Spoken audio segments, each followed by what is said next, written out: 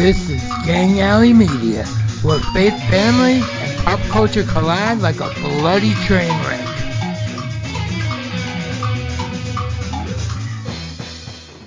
Hey everybody, we are back, our podcast. This is Dino.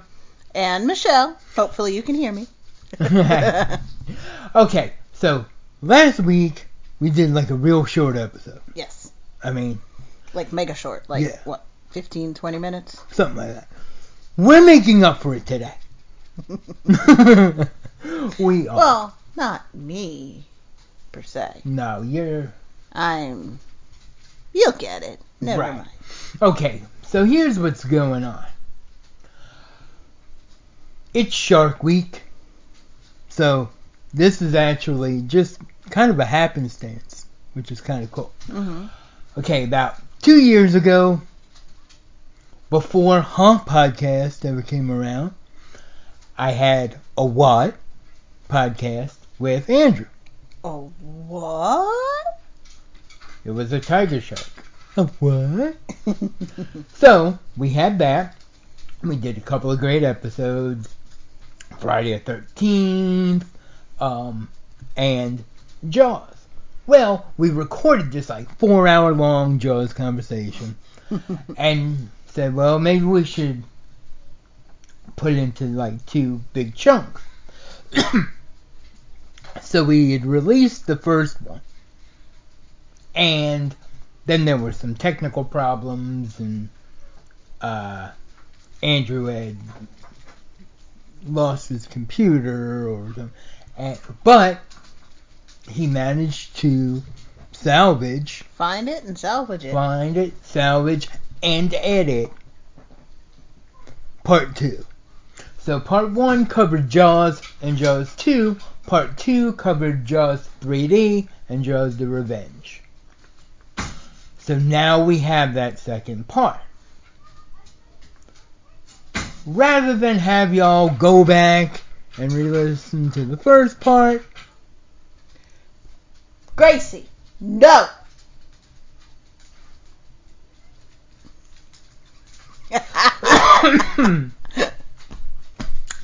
You can keep that in if you want. Okay.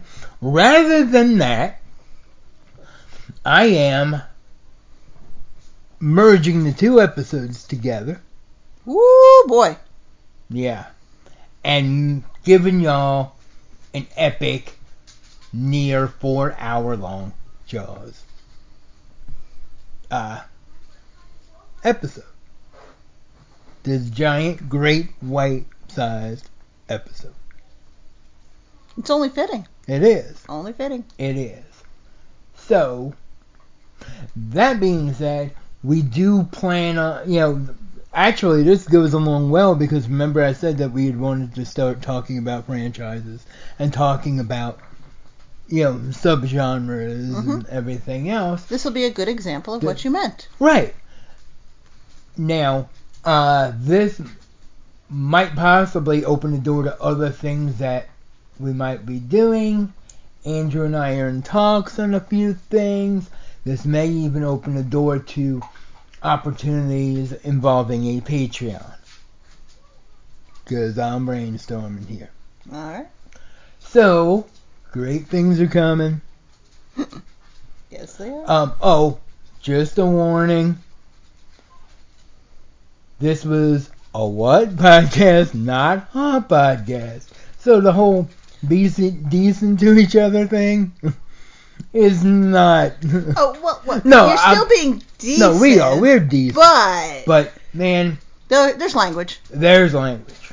Language. There's language. It's salty. It is salt water. Well, see? Yeah. It has to be salty. I mean, yeah. Can't have the great white if it's not salty. That is true. So, thank you very much. Enjoy. Share this with all your friends. Hit us up on the socials. Mm-hmm. We love y'all. Be decent to each other. Be decent to each other. Peace.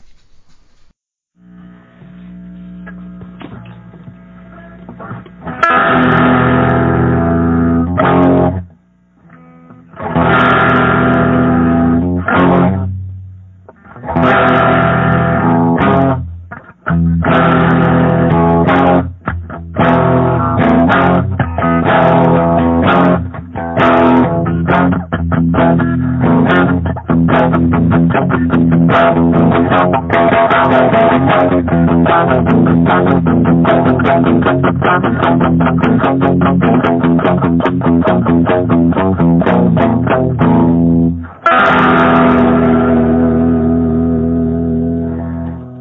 back, people. A What Podcast? Dino, what's poppin', brother? Andrew, how you been? I'm alright. Feels dude. like How are forever. you? Wow. Yeah. Smart ass. Yeah, man. Doing good. Good. Off the bat, dude, we lost a legend. Oh, dude. Ugh.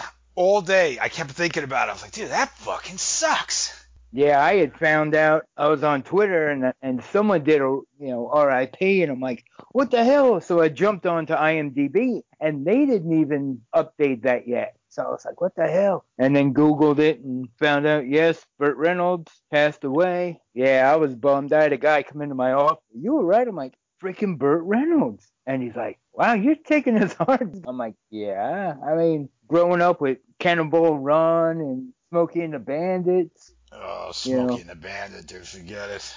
Stroke of Rage. Dude, best little whorehouse in Texas. Yep. That movie is hilarious.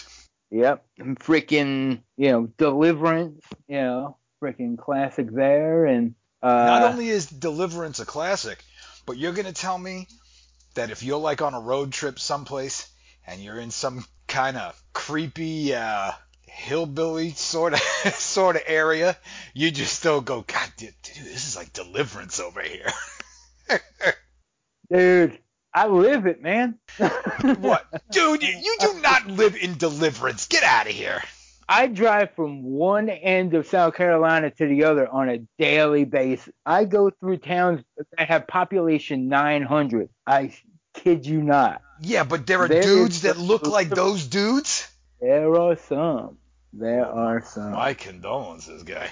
But, dude, even on top of that, you got, he did some really good, action movies like Malone. Was a good one. Malone was good. Stick was really good. In Sharky's Machine. Oh, yeah. Which was what he billed as Dirty Harry in Georgia, because that was around the time where Clint Eastwood ended up doing Any Which Way You Can, or Any Which Way But Loose. Oh, yeah, not his finest moments. And Burt Reynolds went over to him and said, Clint, you're going into my territory here. You're doing the comedy stuff. If this film's a success, I'm doing the Dirty Harry movie. And then he ended up doing Sharky's Machine after that. And Clint said, man, you weren't kidding. So, Can you imagine being a fly on the wall while that conversation was going on? Yeah, I know. I'd be like, this is the coolest shit I've ever seen in my life. Yep, absolutely. And did you know, and I haven't seen this movie, but in 1968, I think it is, he did a film called Shark. No, I didn't see that. It took place, I think, it was in the Middle East. It was shot in Mexico, but it took place in the Middle East. And he was like a smuggler or something, and he had to go down to the ship in order to retrieve some valuables. And it was in shark-infested water. No, I did not see that, but I definitely want to see it now. Yeah, I want to definitely find that one. Oh, that might be happening tonight. That's what I'm thinking. Yeah, I'm going to be hunting that bad boy down because... Burt Reynolds in a shark movie? Come on, dude.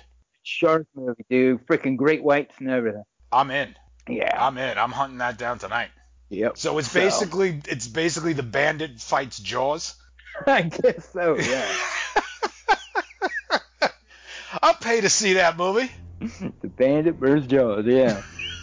So speaking of Jaws, dude, I'll talk about Jaws all day. If that's the hole you want to go down, we can do that. That is it. Let's dive in deep and talk about Jaws. All right, do it, man.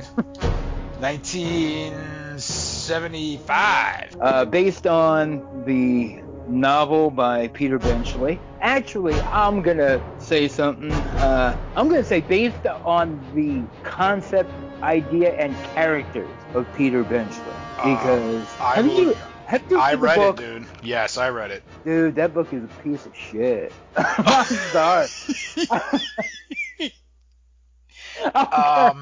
I'm starting. Yeah, I'm not putting it on my my Oprah's list of recommendations by any means. No, it wasn't good. No, I mean, I am so glad it was rewritten for that movie. Carl Gottlieb is a patron saint of screenwriters for what he did with that movie. Okay, now, dude, I have not read that book for, I guess, maybe 30 years ago. Is there some kind of romantic entanglement between Ellen Brody and, like, the Richard Dreyfuss character, or am I remembering something else? No, there was. What it was, I think, and I'm going back about 10, 15 years myself reading it, but she had known Matt Brody. Wait, Matt Brody? Matt Hooper, I'm sorry. Get your shit together, dude. She had known Matt Hooper. I think she had dated his brother or something because she was a few years older than he was. Because they weren't necessarily new to Amity, the Brodies. Well, at least Ellen wasn't. So she had known Hooper. I think she was involved with his older brother or something like that. Okay. And then when he came, they ended up rekindling, some spark. And it was weird. Like, they went out to dinner and they're like talking about sex fantasies or something like that. Okay, yeah, see that I vaguely remember that, and I remember reading it as a kid, and I'm like, what the fuck is this? I mean, and it got weird. It was like, have you ever fantasized about getting raped by a black guy or something like it? And it was like, really? Oh, I do all the time. Yeah, everybody does. I mean, I'm doing it right now. So I'm like, yeah, so that was crap. What else was there? I mean, Brody in the movie, like, couldn't swim at all. He was, he had the clinical fear of the water that, drowning. But dude, that's one of the best friggin' lines that he's got in that movie. Yeah, it's some child. What are you afraid of? Yeah, drowning. Drowning. Just the way he delivers it is priceless. But we're getting ahead of ourselves. But in the book, I believe he could swim. He just wasn't a very strong swimmer. So I think as far as the character, it's much better that he just can't swim. It's much more for him to overcome on that. Quint, he's just not Robert Shaw. Oh, dude, you can't write Robert Shaw. You can't. You can't write him. He's like an entity. Yep. Hooper dies in the shark cage. Okay, yeah, I remember that part. Which, given the character in the book, you want him to die. Yeah, it's kind of coming back. I don't remember liking it. Fuck that piece of shit book. Yeah. Yeah, fuck that. Quint died, but he didn't get eaten. I think he got his leg tangled around a line and got pulled under or something and drowned. Oh, all right. This is boring me already.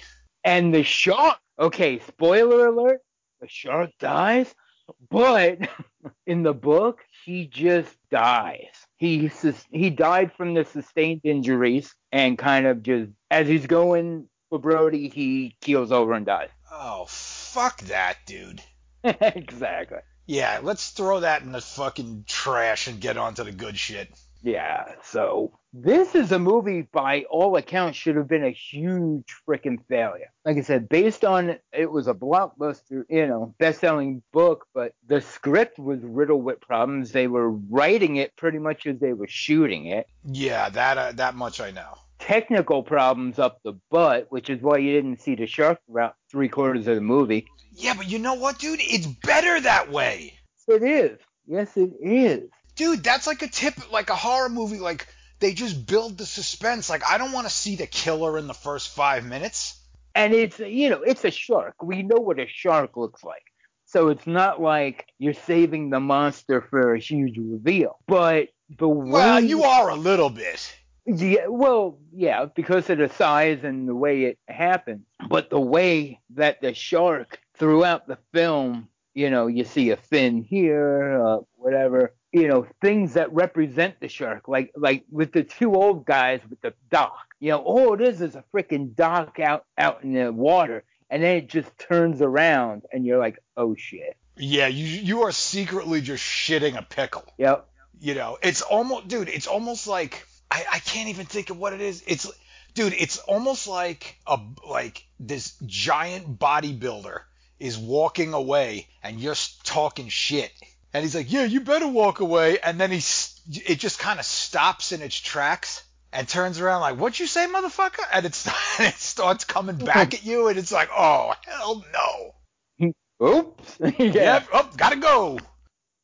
But I mean, dude, we're kind of jumping ahead a little bit, dude. I mean, this movie starts off. Oh, yeah. It's just like, talk about setting the friggin' tone. Yeah. I mean, and this is the thing. If you're going to make a movie about a shark attack, open up with a shark attack. And damn it, this movie did it. Holy crap, dude. You got a drunken, party on the beach like we've all done. I don't know Those what of us who have been lucky I don't know enough what you're talking to grow up on the shore. Nope. And, yep, you got the guy and the girl going out in the water. Well, you got the girl going out in the water. The guy stumbling over. Well, he's hammered, bro. The dude, he's trashed. Yep. So she runs out and strips off and goes over and starts swimming and she was like wait. What's her name? Oh, it was Chrissy Watkins. You gonna get it right this episode? Yeah. I think you're right. I think you're right this time. I think you're right. We don't forget anything. Yep. Because this time I'm only one beer in, so. Oh, just one? Yeah. Catch up, son. Okay, so Chrissy Watkins, yeah, she gets it, dude. Yeah, dude. I mean, she swim and she was like a professional, like water dancer or something. Oh, in real life? Yeah. Oh, no shit. All right, you know what? Now that you say that, I can kind of see it because those shots from underneath her, which are ridiculously clear on the Blu-ray, by they were even clear on VHS, dude. It was just shot beautifully. Whoa! Like I love that one shot where they show the water line and she's there and she's got the leg up and it goes down. It's just really nice. You understand? No, I'm gonna have to agree with you, dude. The cinematography in this movie is phenomenal, and it is pushing 43. Yeah. Yeah. Okay. There's something to be said about that. So she's there swimming and everything, and yelling at him coming to water, and she's there treading and view from underneath, shark view from underneath, grabs her and gives her that yank. Yeah, and then, dude, the panic that sets in, dude. Dude, she did a hell of a friggin' job. You know what? One of these days I should IMDb her and see if she did anything else because, shit, she deserves some credit just for that. Because that whole scene where she's screaming and getting thrashed around and, oh my god, dude, like, that's intense. Dude, do you know how they did that? No. They had her on 2 ropes. Like with and they're Chloe. Oh my and they're god! pulling her ass back and forth. Yeah, and then they had to redo the audio for it, so they basically had her lay down and they pretty much waterboarded her to get the gargling and all that. Okay, that's just horrible. That's horrible. You're pulling her on ropes, dude. It wouldn't have been easier to just get like some kind of flotation device that wasn't like super floaty. Like when you get like an inner tube and it's like going flat and you just tie the ropes to that. It's just like, dude, like what are you going to do next? You're going to tie her feet to one horse and her hands to the other horse? And they're going to run in opposite directions? Are we trying her as a witch? Jesus Christ, man. I mean, shit, the result was good, but god damn, man. Yep. Well, if she didn't do anything after that, we know why. Yeah, she's like, fuck this.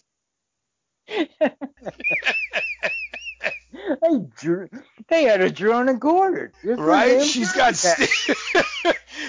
Spielberg's face on a dartboard for like fuck this guy. Drawn and quartered and waterboarded, some bitch. Yeah, dude, that's terrible. But shit, again, the result was awesome. So. Yep. Yeah, I mean the whole thing pulling on the buoy and getting dragged out and pulled back down and. Dude, her panic when she's holding on to the buoy, Dude, her panic is so genuine. I'm like, damn, dude, like we gonna see some shit. And then right from that, okay, so she disappears, and then what happens? We're next day, right? They have the final shot of the guy passed out on the beach, and then next day, Amity, small town problems. The people are, kids from the karate school are karateing the picket fences. Oh right, yeah, the kung fu thing. The old man is complaining about somebody dancing in the windows. Oh, what is it? It's the neighbor who's teasing his son. Yeah. That's right. Okay, I don't want to sound like some weirdo, dude, but you're talking about what? I'm guessing like an 11 to 14-year-old boy, and there's the next door neighbor chick is giving him a show. Yeah. I find it hard to believe that kid went and ratted on her. He's sitting there with popcorn, figuratively, going, hell yeah, dude. Yep. Yeah, he's like, yeah, she's teasing my boy. Yeah, it's totally ridiculous. It's totally ridiculous. But it is. It sounds like a small town problem. Like Andy Griffith should be the sheriff. Yep. And, you have Chief Brody, who came from New York. Of course he did. That's why he's awesome. Yep. Doesn't know how to speak New Englandese. Oh, he got it That's the language. In the right in the car, in the yard. The yard, not too far from the car. From the car. How was that? Like you're from New York. I know. I always kind of get a kick out of that scene. That's funny. And then when the kid comes in, Ma, I got bit by a vampire. Yeah. Because, shit, that's how we grew up talking. What are you talking? We grew up talking. I still sound like that. Yeah, you do. Yeah, my accent waned a bit, but I still got it a little bit. That's it, dude. You know how you say the word here? Heya. Yeah. Get the fuck out of here. Out of here. All right, so we got Brody. All right, so Brody's got Brody, and then pretty much the missing persons. The guy reports the girl missing. Right. And then see from there. Well, yeah, Brody's down at the beach, and then Hendrix, he's blowing the whistle, and that's when they find the remains. Right. All crab covered. And you want to know something interesting about that scene where they showing the crab covered, mass of hair and sand and whatever? Dude, if you watch that, a crab falls down on top of the head from above. Like, what was there? Was there a branch there? Where did that crab come from? Was he flying in from the next neighborhood? Like, what's going on there? But did you know that girl had dandruff? Why would I know that? Because they found her head and shoulders on the beach. Oh, you're a fucking dick. I'm sorry. Yeah. Okay. We're resorting to playground humor. Is that where we're going with this? Okay. I love that joke 40 years ago. Yeah. But, duly noted. Okay.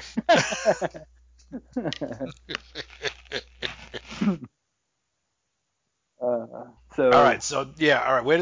What happens with the body from there? Then we have the he's waiting for the coroner's report. Oh, you mean the coroner's report? The coroner. No. What? You ever watch when he's waiting for the report and Does he gets on the report it says fucking corners. Really? Yep. When he types it in, it says fucking corners. Oh, I gotta check that. Yeah, again. Dude, go back and watch it. I noticed it a couple of times back. I was like, what the fuck did I just see? Okay. Yep, says corners report. All right, so when we're done here, before I watch Shark, I'm going to put on my Blu-ray and on that. Yeah, just watch that clip. You'll see it. Yeah, so then when you corners report. Corners report. Wow. That is awesome. Right, dude. All of a sudden, there's a shot of a pool table, and there's just like a rubber shark in the corner pocket. Like, there it is. Corners report. The Coroner's Report. The Coroner's Report. Two ball corner pocket. Yeah. Oh, and it's the Great White Cue Ball corner pocket. Yeah, the blackest eyes. Like an 8-ball's eyes. Like an 8-ball's eyes cornhole pocket.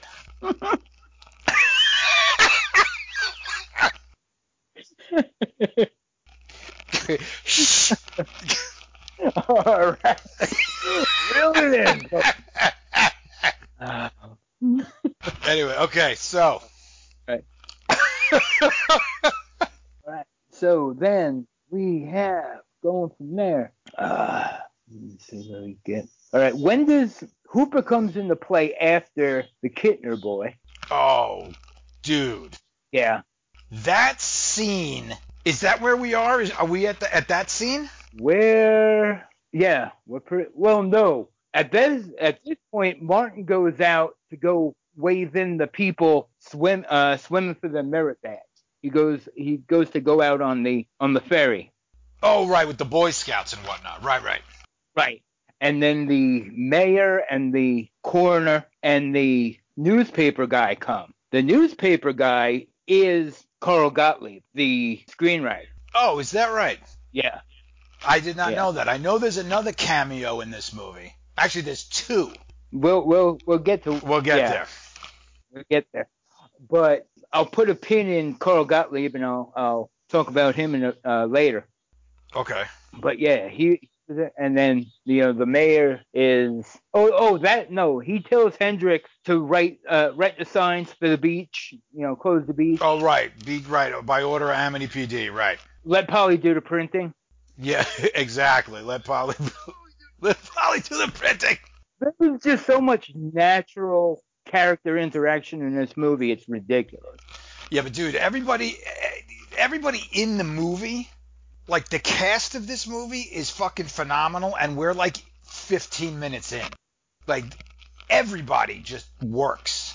So the coroner backs off of his original statement, says it was possibly a boating propeller. Yeah, and he's got his hand on his chin. Yes, a boating accident. It's just like, Commodore Schmidlap. Come here. Do not let go. Do not collect $200.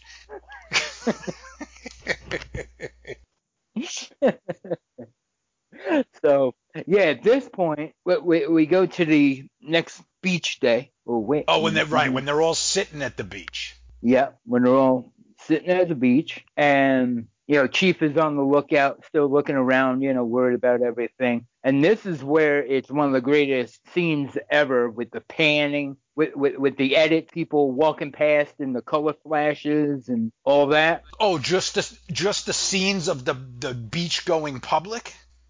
Yeah, with the music and everything. Yeah, dude, so good. Yeah, and you had the old dude with the man boobs. Yeah, we can do without man boobs. Harry.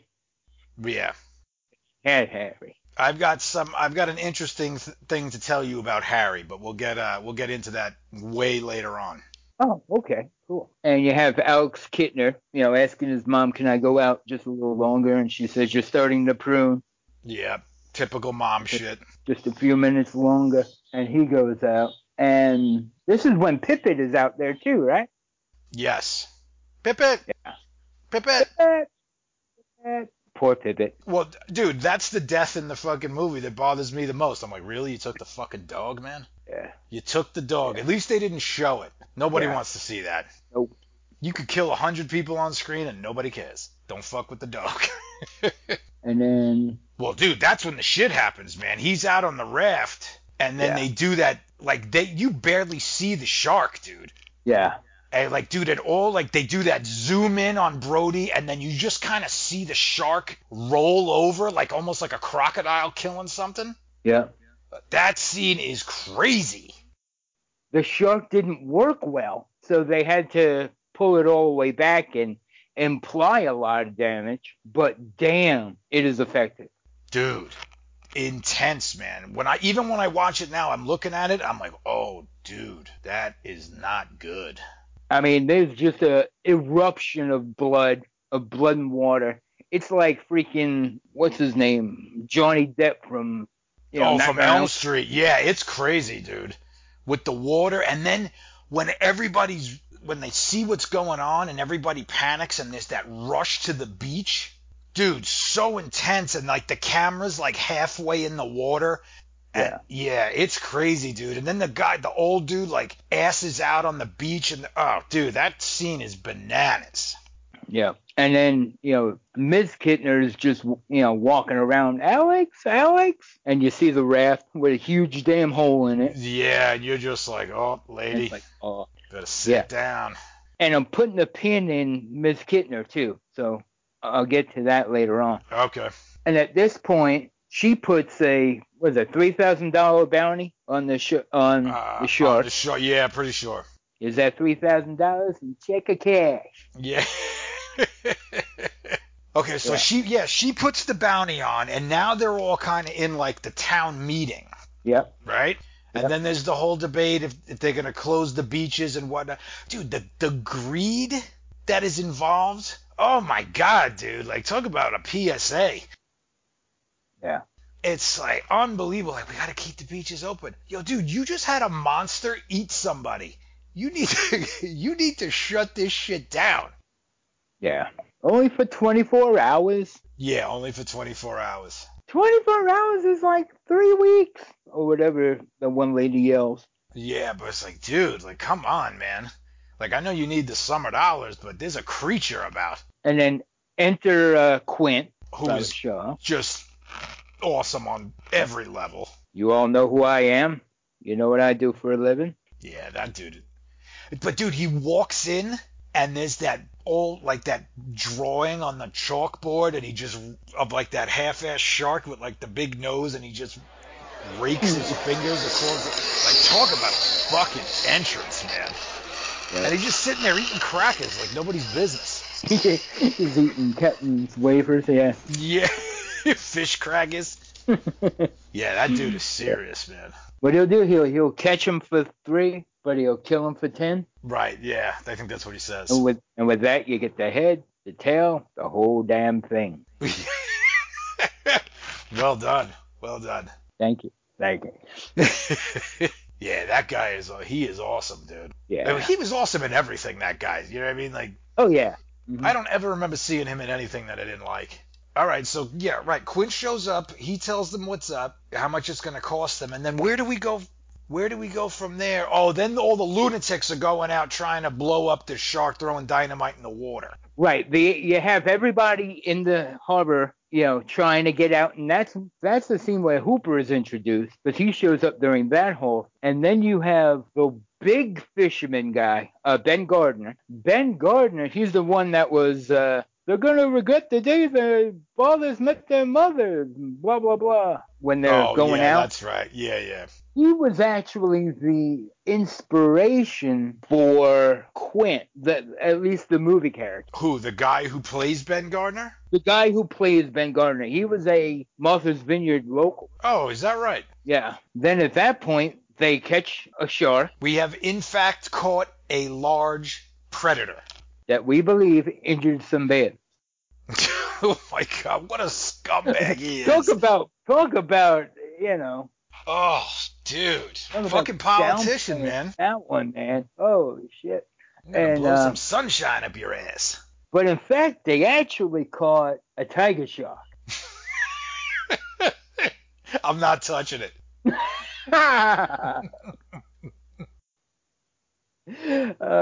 Nope. Not touching it. They caught a tiger shark, Andrew. Yeah. They did, in fact, catch a tiger shark. So, Hooper gets the idea of cutting it open and seeing if Alex Kittner is in there, but Larry doesn't want to do that because he doesn't want to see them do some half-ass autopsy on a fish and see that little Kittner boy spill out and open and die. Oh my God! So then, wait. After that, Miss Kittner shows up. Oh yeah, that's right, and she gives Brody the bitch slap. And this scene, dude, is heartbreaking because you've got this mother, Chief Brody. Smack. I just found out that a girl was killed and you knew it and you let the people swim anyway. Because a normal guy would have pointed at Larry and been like, yo, it was this motherfucker. Slap that bitch over there. That's it. I don't know what who you're slapping. It's him. I tried. Vote his ass out of office. Look at him. Look at that polyester suit. You know he's a scumbag. He's got anchors on his suit, damn it. So then we got dinner. Right, and Brody's hammered. So Hooper shows up to dinner with Red and White because he just assumes he is invited over. He didn't know what they were having, but he's imposing himself on their stuff. Not only that, but he takes Martin's dish and eats it. Yeah, he's like, are you going to eat this? But then, dude, Brody is just drinking. And every time, any scene he's drinking, dude, I just watch him. He pours a little bit for everybody else, and then he just pours himself like an entire glass. And I'm like, dude, I like this guy.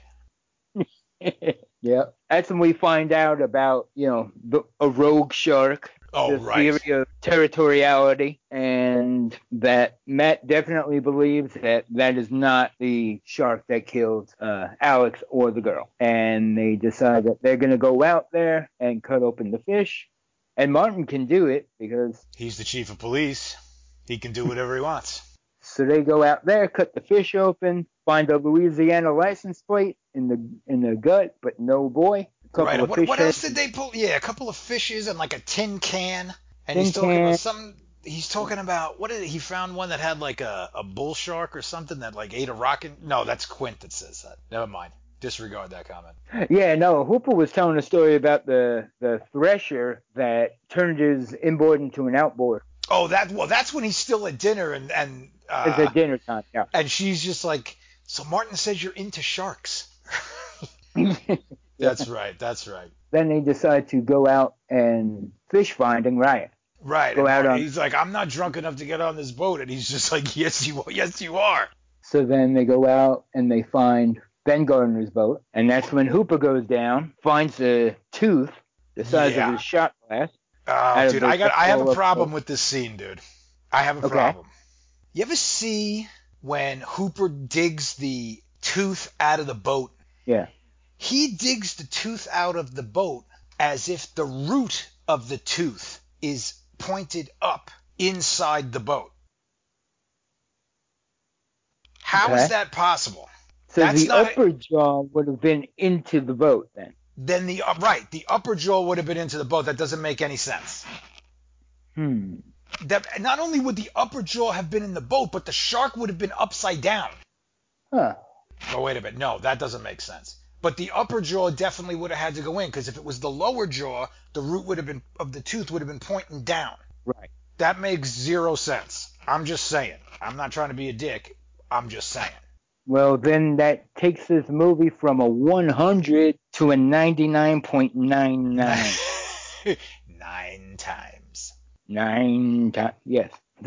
So, okay. Then, boom, Ben Gardner's head pops out. He drops the tooth, comes back up. He drops the tooth and the flashlight. He drops everything, doesn't he? Right. And gets his ass out of that water. Actually, there's a very cool line in there where Hooper tells Brody that it doesn't make sense for someone who's afraid of the water to live on an island. And then Brody goes, it's only an island if you look at it from the water. Yeah, that's true. I remember that. Yeah, I like that line. It's like, all right, smartass. So then that's it. The next scene is with Larry again. Right, they're on the beach. They're at the Amity sign where these little happy bastards hung up by their Buster Brown. This is when Richard Dreyfuss, dude, does some of his best acting, because as Larry is talking, you see him like reacting to ridiculousness. Like, yeah, he's like looking at him like, you're an idiot, dude. Like nervously laughing, like, I can't believe this schmuck is saying this. Yeah. Like playing off of everything that's going on, and this is when he goes into the whole, this thing is a marvel of evolution. It's an eating machine. All it does is swim and eat and make baby sharks. And then he's talking about the proportion. These proportions are correct. And then Larry has his whole, I don't think you appreciate the gravity. If you yell barracuda, people go, what? Huh? But if you're shark, you have a panic on your hands on the 4th of July. Yeah, that's a great freaking Just line. all together, dude. This movie's freaking amazing. Yeah, it really is, dude. It is definitely in my top 10 of all time, maybe even my top 5. Yeah.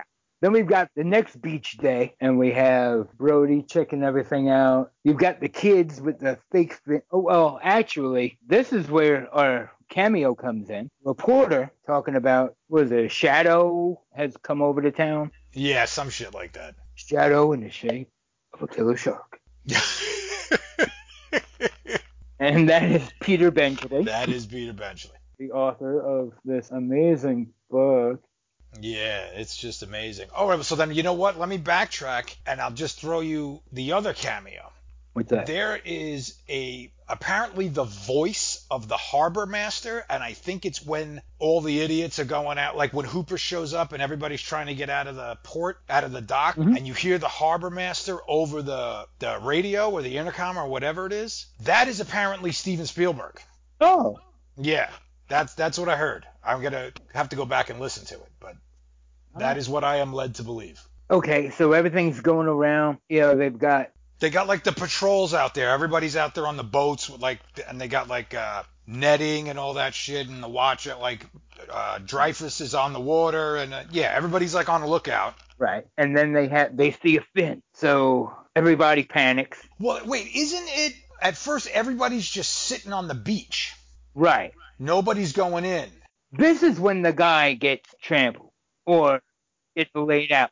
Yeah, you're right. That son of a bitch, Larry, convinces to go out in the water because I just put suntan lotion on. I'm trying to absorb, and he convinces them no one's going in. Come on. So that son of a bitch, who's dressed in a suit and won't go out in the water his damn self, convinces this old man and his wife to go out there with their grandchildren. Yeah, and they go out there. What a dick, man. Dude, she is like, you look at her face, dude. She is terrified. Oh yeah, written all over it. I mean, even the smallest actors in this are really good. So then people see them go out and they feel more comfortable, so they're all going out. And then that's when the two little dickheads have the fake fin and creates a panic, and the one guy gets laid out, and it's the two kids. Yeah, well, dude, there's that one older guy when he sees the fin coming. He looks like he's shitting his pants, and then he basically just kind of tramples over some kids on a raft like, I don't give a fuck. Yeah, he lays like the people's elbow on them. Yeah, he's I'm out of here, dude. Get out of my way. Yeah. He is out. He gives him the cold stunner. He gets out of there. Then they clear the beach, and Hooper's like, Martin, is everybody okay? Everybody okay? And then you've got wasted burnout hippie chick who sees the shark in the lagoon, or in the pond rather. Yeah, it's in the pond. It's in the pond. Shark. Yeah, but dude, she doesn't see the shark. Does she see the shark before it attacks the boat? Yeah, she does. Shark. It's in the pond. She sounds like she's wasted, that chick. Oh yeah, and she is full on hippie, dude. And then you've got the guy who's clearly from New England helping the kids.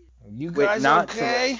You guys okay over there? Yeah, he gets fucked, that poor bastard. Have you seen the uncut scene with him? I do not believe so. They have it on YouTube, or I think they have it on YouTube, but they have it on, I think it's the documentary The Shark Is Still Working. And he actually, I think he saves Mike's life. Like the shark grabs him and is like dragging him, and he grabs Mike and like moves Mike out of the way, and he gets pulled on. It's freaking disturbing as hell. So I wonder why they cut that. Because it was too disturbing. Oh. Yeah. It was just a little too much. So they decided to go with the chomp and then the leg drop. The leg, yeah. Yeah. Which was effective in its own right, but I'd like to see that clip. It's around. And because, dude, you know what? They're still keeping the shark kind of not front and center. Yes, that's why it worked. Because it is, I mean, like I said, you see it enough. You see him sideways and chomping, and that's... Oh, dude, all you need is that fin. The fin is scary as fuck on its own. Yeah. You know what I mean? Like, put yourself in the position where you're in the water. You don't need to see the whole shark. You see that fin show up, you shit your pants. That's it. Yep. So then they get Mike out, and Mike is in the hospital for shock, but he's fine. Right, he wants coffee, ice cream, and his cars. Coffee, yeah. Coffee. Coffee. And that's when Martin's trying to get Larry to sign the thing he to lays hire the Quint. shit down. Yep, he lays the shit down on that one. You're the mayor of Shark City, dude. It's one of the the greatest line. Yep. And he's like, yo, I was only trying to do what's right. Yeah, you're only trying to do what's right. That's why you're going to hire Quint, jackhole. Yeah. You were trying to do what's right. You're being a greedy motherfucker, dude. Yep. And it's Larry, my boy was on that beach, too. Yeah, did you let his ass go out in the water? I got to tell you, dude, that guy was a hell of an actor, man. Yeah. He really, like, his state of mind in that scene, dude, every time I watch it, I'm like, oh, this dude is totally distraught right now. Yep. Yeah, he did it. Dude, everybody in this movie is excellent. Yeah. This is where we find Quint again, and this is when Quint meets Hooper, and we've got the alpha male versus the, intellectual, the working class versus the science class, and that whole thing. Let me see your hands. Oh, dude, you've been counting money your whole life. I haven't had to pass basic seamanship in a while, that whole thing. I don't need this working class hero crap. I can relate to the working class hero crap. When some guys, they put that shit on a little too thick. It's like, I'm the fucked out guy.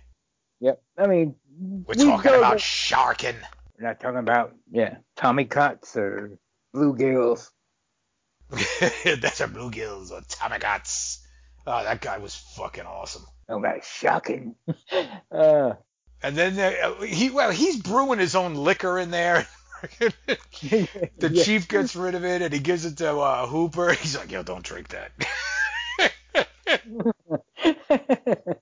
Oh, that's good stuff, man. But dude, you know what? Is that Quint comes off as such a douche, but you like him anyway. Yep. Like, I want to hang out with fucking Quint. I don't care how big of an asshole he is, dude. I think he's fucking cool. He's definitely got that, crazy uncle vibe to him. Yeah, totally. He is the crazy uncle at Thanksgiving that, yelling about everything. Yeah, and I don't want to skip forward too much, but when we get to the scenes where they're hanging out on the boat, the scenes. Yeah. Dude, how awesome is he? Like, I'm sitting there, I'm like, dude, I want to be on this fucking boat with these guys right now. But, okay, let's backtrack to where we need to be. And, supposedly, I don't even think supposedly, Robert Shaw was a giant dick to Richard Dreyfuss. Like, there really was this alpha male, hey, Richard, how many push-ups can you do? You puss? Stuff like that. Dude, right. you want to argue with Robert Shaw? No. He's been dead 40 years. I still don't want to argue Robert Shaw. Dude, what was he from Russia with Love, right? Yeah. That's a serious dude, man. Like, he looks like he could put a hurting on somebody. So now we're into essentially the third act of the movie where they're going out to catch the shark. Oh, I know. And Brody's all dressed up with his rain jacket and his fucking galoshes. And she's following him going, you got your Dramamine? I put an extra pair of glasses. Yeah. Yeah. Oh, shit. So they're going out and... Oh, dude, not to cut you off, but you know what I always liked about... they do the whole gearing up and they're getting on the boat and the whole rigmarole. But I love the shot where the orca is leaving the dock and they film it from inside Quint's, lair through the jaws of the shark. Oh, dude, that's fucking great. Yeah. So they go out and this is really what... Well, the chumming. Chief's chumming. Now, is this the first thing, though? Isn't this where the chief pulls the wrong cord? No, doesn't that happen a little later on? With a cage and a compressed airfall? Yeah, I don't think that's right away. I think he's out there fucking... He's chumming and like, oh, I'll leave another chum marker. Yeah. Why can't he do it? Hooper drives the boat. Hooper drives the boat. Hooper, slow ahead. Slow ahead. I could go slow ahead. That's a weird thing, dude, because he trusts Hooper enough to drive the boat. Correct. You know what I'm saying? Like, he knows he's not incompetent. He's just, dude, you know how some of those guys get. They're just fucking, you're like a little pretty boy. I'm going to haze you. Yeah. That's how what I felt. I felt like he was hazing him. I don't think he really hated him. Right. He was like testing him. But dude, he's letting him drive the boat. You know what I mean? And if you watch the interactions between Quint and Hooper throughout this movie, he definitely doesn't think he's an incompetent idiot. He just seems like he's a bit of a dick and he's breaking his balls. Yeah. So this is when we have the reveal where why don't you come down here and chum some of this shit? this shit, and boom, here comes a fucking shark, and then he just looks and goes, oh fuck, and backs up, and then we have the famous line, you're gonna need a big. Dude, I think that was an ad lib. I think it might have been. Yeah, I believe. Not only that is the ad lib perfect, dude, but the way they edited it, like, dude, the way that Brody snaps to attention, it's like, dude, like, did you break your neck on the way up from that? It's like such a quick movement. It's friggin' perfect. Yeah. You're gonna need a bigger boat. Can you imagine, dude, one of those things you just make up off the top of your head and you'd fucking, it's the most quotable line ever. Yeah, that and May the Force Be With You are the two quotable lines of moviedom. Especially for that time period, dude, that mid to late 70s. And then that's when they see the head to tail and figure out that's a 20-footer. 25. 25.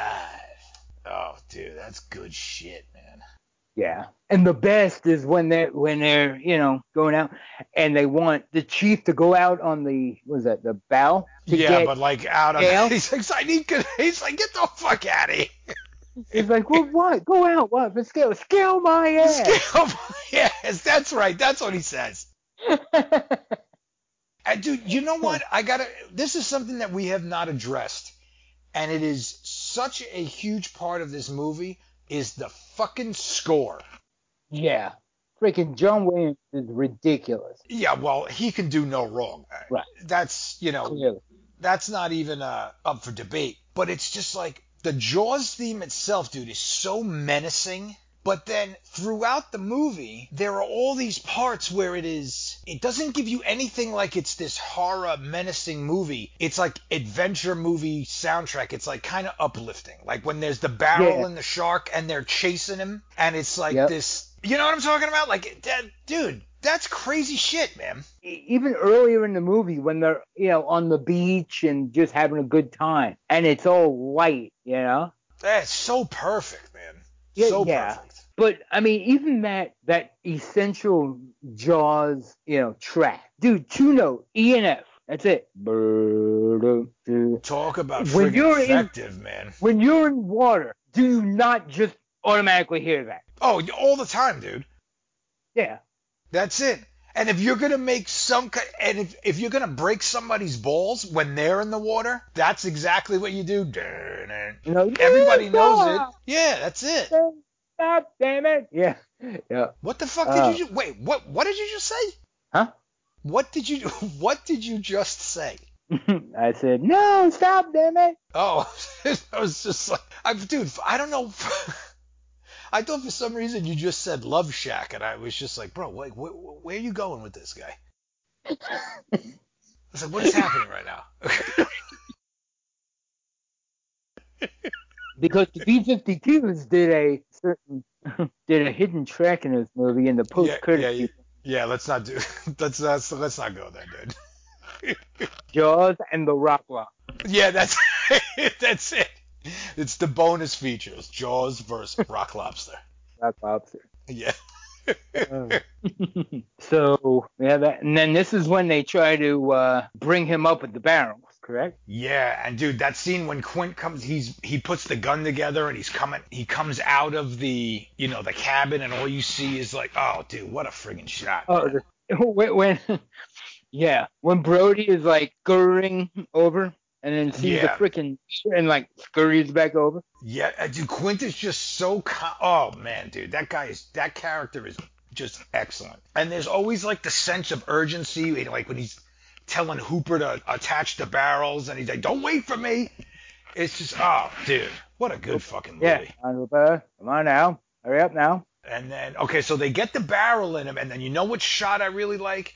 When Quint is it's like sundown and Quint is standing on the Yes. Dude, what a beautiful shot, man. Yeah. He's there with like the gun right across his arms. Mhm. He's just sitting there.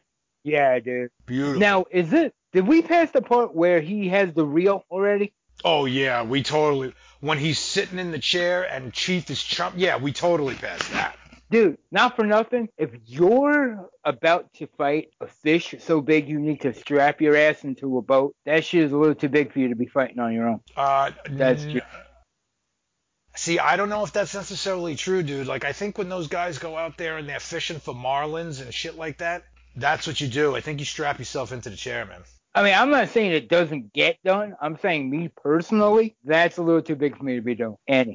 Yeah, dude, if I'm going out for marlin, then I get it. That's true. But well, you figure you're going out with something bigger than a tiger shark. So yeah, okay. You know what I'm saying? Like, yeah, they're prepared. He's prepared for that. That's what he does, dude. He fishes for big friggin' fish. They just did not anticipate what they were getting. Taxidermy man's gonna have a heart attack when he sees what I brought him. I got him. Yeah. But dude, that scene is freaking intense because you had Chief there tying knot. Oh, and Quint's giving him the instructions about. Yeah. And then through the hole and out the hole again. Not too good, is it, Chief? But while he's tying all quiet, Quint is there and he's slowly buckling himself in. Yeah, eating the fucking crackers again, man. Eating the crackers, and the reel is just click, click, click, click. I got it, and then the reel just took. Woo! Yep, and he's like, Chief, get behind me. What the reel? Oh, dude. The wheel. Yeah. Dude, I'm telling you, this is like a near flawless movie, dude. It is. It's everything you could possibly want. Yep. I might have to watch that shit again. There you go. So, okay, he puts the barrels in them. He's got 2 barrels in them. And then we have Chief going, are we going to get a bigger boat? And then we have nightfall, right? I believe that's how it is. And then we get the scene where they're all hanging out drinking. Going out, yeah. They're showing their scars. And we found out about, was it Mary Ellen Moffat? Yeah, and Quint and the... what a douche. And then Quint and the Indianapolis and... Well, Chief has a surgical cigar. That's about it. Oh, yeah, right. And he never mentions it. Yeah, he just looks up and says, oh, surgery. And then, yeah, we find out that Quint had a tattoo removed from the Indianapolis. And then there's that whole story, which is just intense. Yeah. I'm not even going to attempt to reenact any of it because I can't. And then Quint sings his Farewell and Adieu to Your Fair Spanish Lady song. And then they sing Show Me the Way to Go Home. And then as they're singing it, the barrels pop up. And it's got the strobe light and whatnot on it. Yep. And then he starts ramming the boat. And dude, you ever notice when he starts ramming the boat, dude, the fun stops and Quint goes, not even just Quint, but Hooper too. Everybody goes right back into business mode. And Brody's still tapping along for a half a second. That is a man thing. That switch goes off and you're just like, all right, we're back to business, baby. Yeah, their ass sobers up real quick. Yep, instantly. And dude, that is a legitimate thing because I have been in that situation on more than one occasion where you're hanging out partying and some shit happens and all of a sudden, dude, you are sober as fuck and you got to deal with things. Yeah. So now so Jaws starts ramming. What does he say? Pump it out, Chief. Or put out the fire, Chief. Like, dude, the fire, Chief. Oh my, put out the fire, Chief. Put out the fire, Chief. Yep. Now, is this before or after the business with the radio? No, this is before the radio. Yeah. When Brody starts to freak out, and then Quint comes in and just smashes the fucking radio. I never understood why he smashed the radio. I would have just unplugged that shit and been like, mine, motherfucker. Quint, this is where... Well, I'll kind of I think I'll get to it later. Because the whole time, Chief he's kind of the voice of reason. You know, we need a bigger boat. Why don't we bring him back to shore instead of him bringing us out to sea? That I always kind of agreed. I was like, yeah, why do they do that? And freaking when the boat starts really overheating, Quint, as being a douchebag, pushes it even further. Yeah, and Hooper's yelling at him. Yeah, that's scene I never got. It's like, why are you doing this? Why? Yeah. Why are you sabotaging your own boat? And he's like, Hooper, don't push it. He's like, yeah. He's like all crazy. Because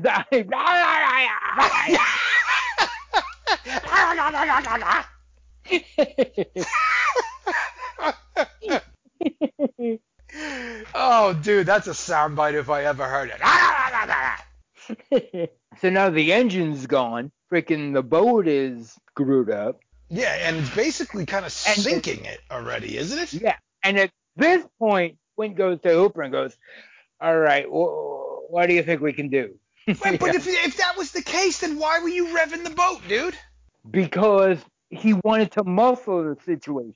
He wanted to arm wrestle the freaking shark. Because nobody, he's Ahab at this point. That's my shark. Yeah.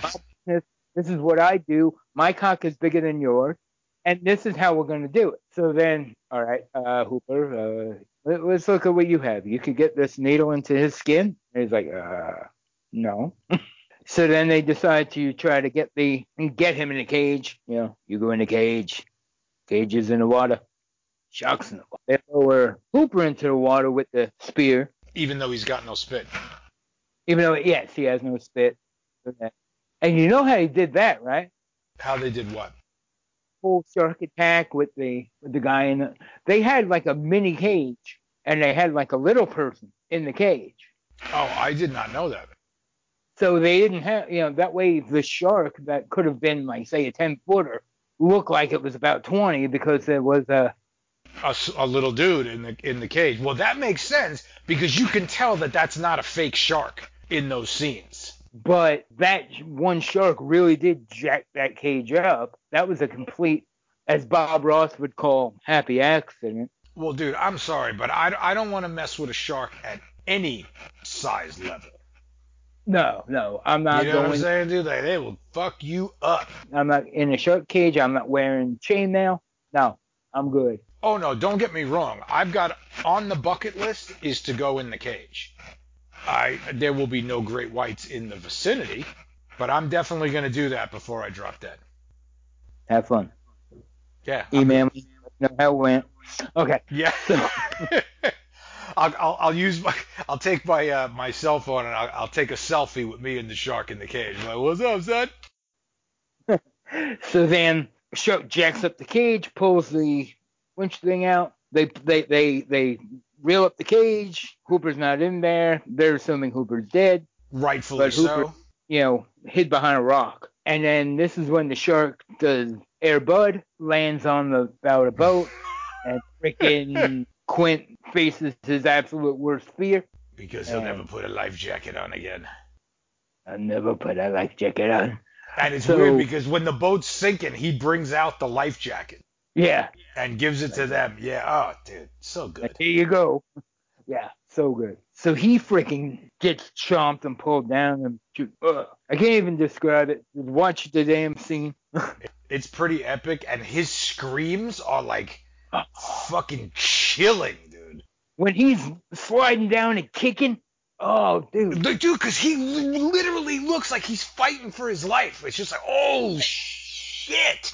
And I don't know a kid on a playground who has never done that scene on a slide. You know what I'm saying? Damn good point. Yeah, exactly. Where you're fighting your way back up the slide. We've all done it. Holy shit. All done it. Wow, dude. Yo, that was a goddamn good comparison, brother. Thank you, bro. Oh, that was good. So then he's eating and the boat's 3/4 freaking down.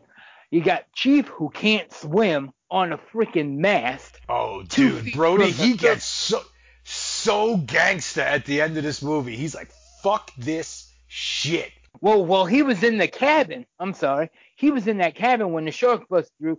He had that air tank that Hooper had said would explode. Yes. And he throws that shit in his mouth. Like, he's hitting him with it and kind of loses it in his mouth. I have an interesting thing about the air tank. What's that? He throws it in his mouth one way, but the next time, you know what I'm talking about? It's the other way. Yeah.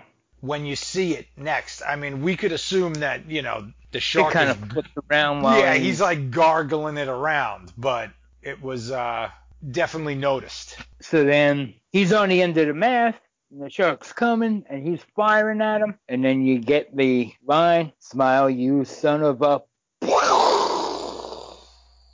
I think that was also an ad lib. All right, so we got raining guts. You have half a shark going, and you hear the Right. which is the same sound effect that Steven Spielberg used in Duel when the truck went over the cliff. So You're a fucking dork, dude. Yeah. God damn.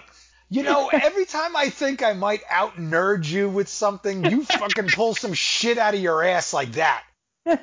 Fuck you, dude. Oh shit! Don't worry, dude. I think I might get you. I might get you this time. So Oh yeah, bro. I got one in the chamber, dude. I'm waiting to pull that shit. all right. Anyhow, You referenced the sound effect. You realize that Jesus Christ, dude. Sorry. I'm gonna start calling you fucking Louis Skolnick. So we got guts raining, happy, haha, and then Bubbles. Here comes Hooper. He comes over. Quint. No. And he just shakes his. Oh, dude. And then he looks over. Can we get in on those? And then they kick him back, and that will conclude Jaws. Actually, before we conclude that scene right there, can we get in on those?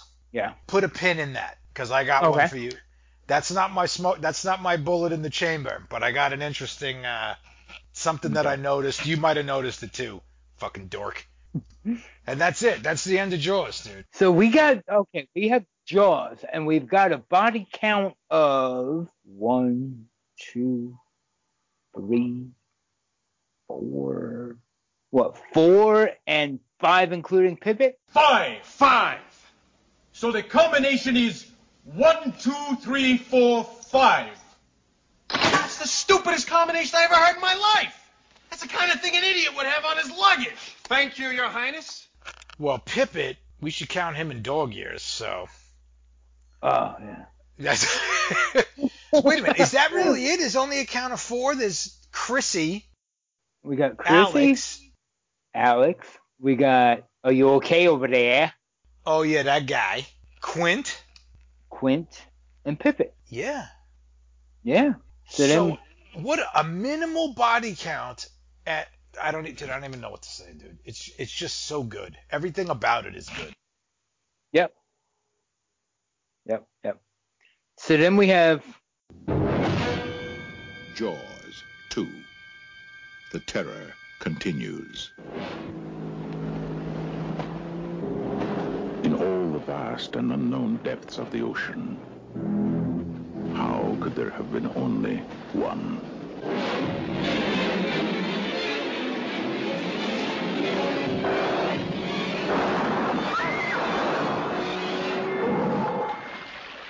Jaws 2.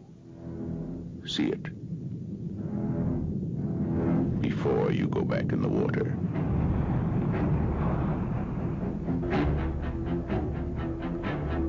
which was what, 78?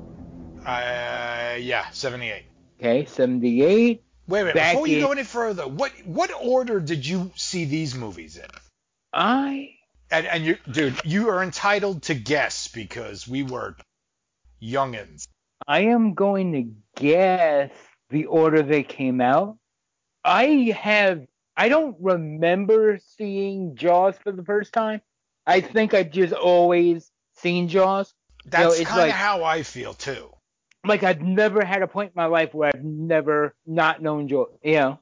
I am with you 100% on that, except that I think I may have seen part 3 before I saw part 2, but I could be completely wrong. It might just be the impact that it made on my life, but we'll get there eventually. Jaws 2, I know I saw, it may not have been first run. It might have been coming out a year later, because back then, before home video, they would release a movie a couple of years later. I remember, dude. I remember.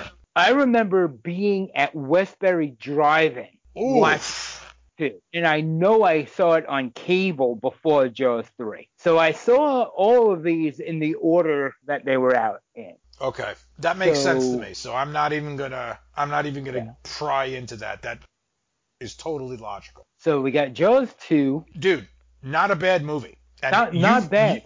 No, you've said this to me.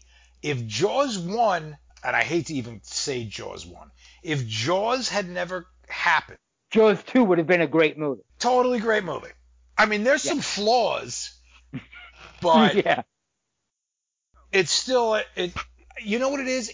It kind of had the same feel as OG Jaws. Well, if Jaws was your action-adventure movie, Jaws 2 became your slasher. Oh, because the shark seemed to have a vendetta? He had a vendetta, and his ass was brutal, and it was a pretty good body count. Agreed. And he was just hunting people. I don't know. I have some bones of contention with things that happened in this movie, but I want to make it clear that I'm not hating because I do like the movie. Okay. Well, we start off with two divers who are going down, and they find a ship that sunk, and Which was is the Orca. Allegedly the Orca, right. And as they're taking pictures, the shark comes and attacks them and eats them. And there's the dramatic camera flashes, blah, blah, blah, blah, blah. That I don't know, for some reason, the camera keeps taking pictures. Okay. Anyhow. So then you have Chief back on Amity. Well, at this point, you see the shark. Yeah, they reveal the shark very early in this one. Right. They reveal the shark. They reveal the fin going through the town, which is kind of cool. It reminded me of the Universal ride. You're kidding. What part? When you were on the boat and before they had the big shark, jump at the boat, you saw the fin. I mean, the whole movie reminded me of that ride, which I miss. But anyhow. Yeah, because they don't have that anymore, right? No, I think they put up Harry Potter or something instead. Oh, fuck Harry Potter. Oh, there you go. So there's the opening of the hotel on Amity. Oh, and the chief is late. Right, chief is late. And dude, the best one, she's like, act like you've been here the whole time. And he's like, what? She's like, act bored. Act bored. And they play, do you know what song the band is Downtown, man. Petula Clark. Yeah, man. Well, come on, dude. What did we just meet? Oh shit, they might as well be playing Red Rubber Ball. That's what I'm saying, dude. Like, dude, we used to listen to that shit on 45s in my house, dude. Get the fuck out of here. Do I know what that is? You insult me, sir. Yep. But they reveal Tina, who, I'm sorry, dude, she is fantastic in this whole damn movie. Oh, I agree with you 100%, dude. My gosh. Yep. We'll get to it later, but there are certain parts where it's just like, oh, shit. Yeah, she and her boyfriend go through so much shit in this movie. Yeah, but dude, her performance, like, he's kind of like a fucking whatever guy, but her performance is just... Yeah. Dude. She does an excellent job. So they're at the opening of the hotel. She's the beauty queen. And then, they find the boat out there with nobody on it. We're going to jump to major plot points. Yeah, but you know what? Before we jump to that plot point, I got to say something about this scene. One of my favorite parts in this is after the whole, the Miss Amity or whatever, and I can't remember the character's name, but he's like one of the select men at the time. He's a real prick, like that business dick. Yeah. You know who I'm talking about? Ellen's boss? Yeah, Ellen's boss. Dude, early on, he's talking to people and he's praising her in some sort of way. And he puts his arm around her and he's talking to them. And if you watch Brody, he does this slow look down like, motherfucker, are you touching my fucking wife right now? And the look on his face is priceless. And then it goes into something where he's like, oh, I don't know what, she's a terrific woman or some shit, or I don't know what I without her. Yeah, and he's just like, I don't either. And I'm looking at it and I'm like, dude, that's all class right there. Because I put myself in that situation and I'm just going to be like, yeah, what the fuck are you doing here, dude? You want to keep that fucking finger? Well, his wife is the lady with the dark hair and the glass who in the first movie, remember when the one guy in the town meeting says, is that $3,000 in check or cash? And she goes, I'm sorry, I don't think that's funny. I don't think that's funny at all. You mean Mrs. Taft? Yeah, that's right. Are you 100% that that's his wife? Mm-hmm. 100%. I'm about 98. All right. Why? No. I'm not exactly sure if there is actually a relation between the two of them, or if we are just assuming that there is a relationship between them. It doesn't matter. We'll go on. I will inspect, because it's weird, because I have an interesting point to make to you later on about this. So continue. Because she's also the one that tells Ellen, if you weren't born here, you're never an islander. Yeah. Right? I know who she is. Okay. We're going to put a pin in her, too, because that'll be later on. If your pin and my pin are the same, you can go fuck yourself. That's all I'm telling you. All right, cool. Okay. Duly noted. So, okay, shit. Where the hell are we? Oh, yeah. So Hendrix tells him about the boat, right? Yes. Then he has Hendrix go out with the old man of the sea. Take the old man in the sea with you. Right. So, shit. We got Mike. Right. Well, no. Wait a minute. No, we're skipping shit. So they're out doing it, and they're reeling in. They're looking for shit. No. Dude, we skipped something, dude. When they're out there looking for something, they're looking for the body from the boat explosion. Right. And I have a million issues with this fucking scene. Okay, why? Because, well, dude, I don't know. The boat is going, and they're water skiing, and then all of a sudden the boat fucking explodes, but meanwhile that old lady is looking at the boat the whole time, but she didn't see fucking Jaws attack the fucking boat, but you saw everything else? Come on, dude. Okay, well, shit. And then why is the chick dumping gasoline on herself and then shooting Jaws with the flare gun? Like, what are you, fucking stupid? Right? Am I wrong to assume that this was an idiot move? Okay.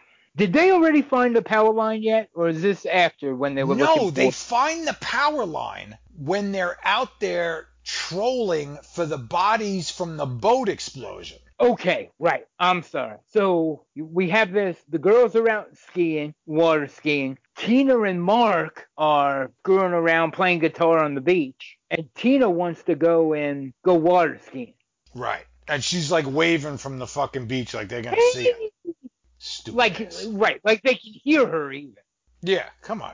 So then the shark comes, attacks the one girl, eats her, attacks the boat. The girl picks up. I think I don't know, was she trying to take the can and throw it at the shark? I don't know what her intentions were. Maybe she was trying to dump the gas on the shark, or whatever the intention was. I know you're in a panic and I know things are terrible, but first of all, the shot is awful. She looked like she's doing like the ice bucket challenge with a can of gasoline. She's like, hey, look at me. I'm just dumping this shit on me. And then a flare gun of all things. Like, dude, did you black out for like 5 seconds and not realize that you just doused yourself with fucking gasoline? Hey, we're going to take a shark and set it on fire. Sets it on fire. Wow, I don't know how you keep managing to freaking put that Billy Madison reference into anything. Well done, sir. But that's what she does. She stands there with the with the gas can over her head going, ah! And then she points the flare gun at the shark and looks away, and then the entire thing is just up in fucking flames. Yep. And that works. Blows that shit up. Oh man. It's so fucking stupid. So then the chief is out there investigating that. Right, and Tina's there, and right, And then the old lady's like, 1 minute they were having a beautiful time, and then the next minute, yeah, a fucking giant shark jumped in the fucking boat. But your ass didn't see that. Yeah, you didn't see that? And then for some reason, Chief kind of looks out the water like, a boat blew up. Must be a shark. Because that's the logical conclusion you would come to. Yep. Because we need some sharks with laser beams attached to their heads. Because Dr. Evil has invaded Amityville. I just want some freaking laser beams. Yeah, that's what happened. It's Dr. Evil's sharks are in Jaws 2, and we didn't even know that. He's been plotting the entire time. This is when Hendrix and the old man find the power cable, which is a foreshadow to later on in the movie. Yeah, put a pin in that one too, because I have an interesting observation that I made because I'm a fucking idiot. So continue. So somewhere in this course, Michael and Sean are a little older. Michael's 16, I think, something around there. Sean's about 10 or 11. Martin wants Mike to work on the beach painting shitters. Right, summer job. But he's got a buttload of friends that want to go out boating and including shit. The white guy with the afro. Including the white guy with the afro who was in... Of course you would know this. I'm thinking My Bloody Valentine. The OG one? The OG one. Oh, yeah, I blocked that one out. But Keith Gordon is in this, who was in... Back to School? No, not... Back to School. Yeah, yep, Back to School and Christine. Legend of Billie Jean? Legend of Billie... Yes.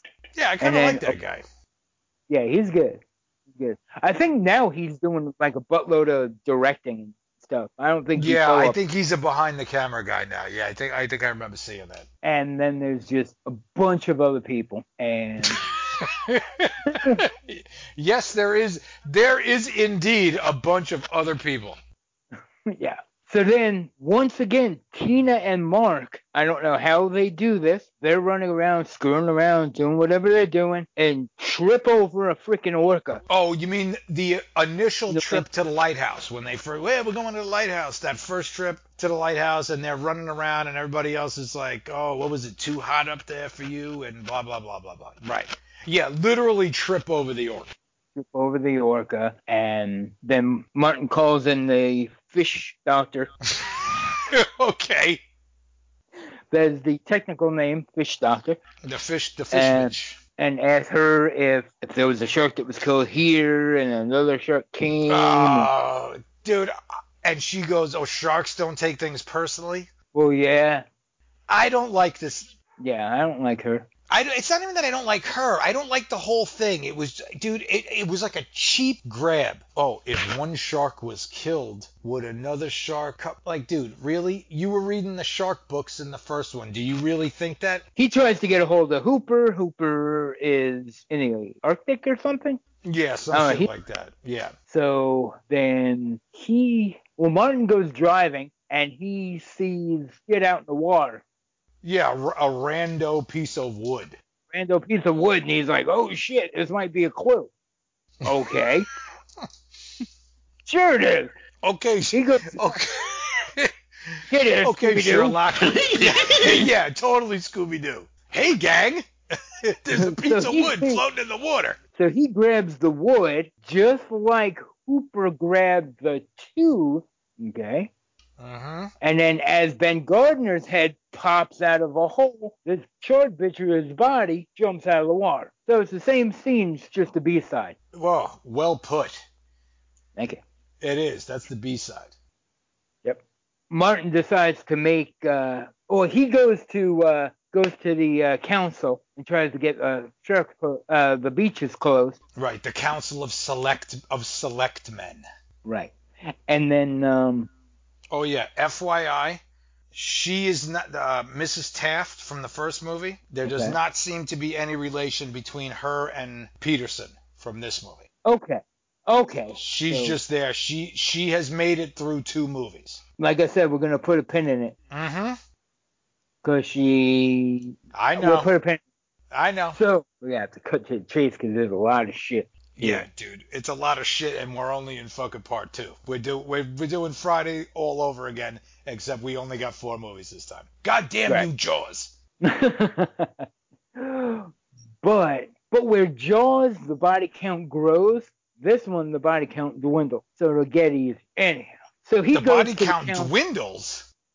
Dwindles, dude. Trust me. So, as far as actual deaths? Okay, yeah. All right, I get it. Go ahead. So Larry tells him, Martin, don't push it this time about the shark. And he goes, are you telling me, I don't know what a shark looks like? I've seen one up close. And I don't intend to go through that hell again. I don't intend to go through that again. Right. So he makes these bullets with freaking nitroglycerin or something in them. Cyanide. Cyanide? Okay, cyanide. With cyanide and candle wax. So he's going to poison the shark and shoot it. Goes up on a shark tower. Wait a minute, is that really where we are? We're already, okay, yeah, he goes in there to fucking, yeah, no, you're right. Okay, go ahead. Right, because at this point, Mike is painting shitters.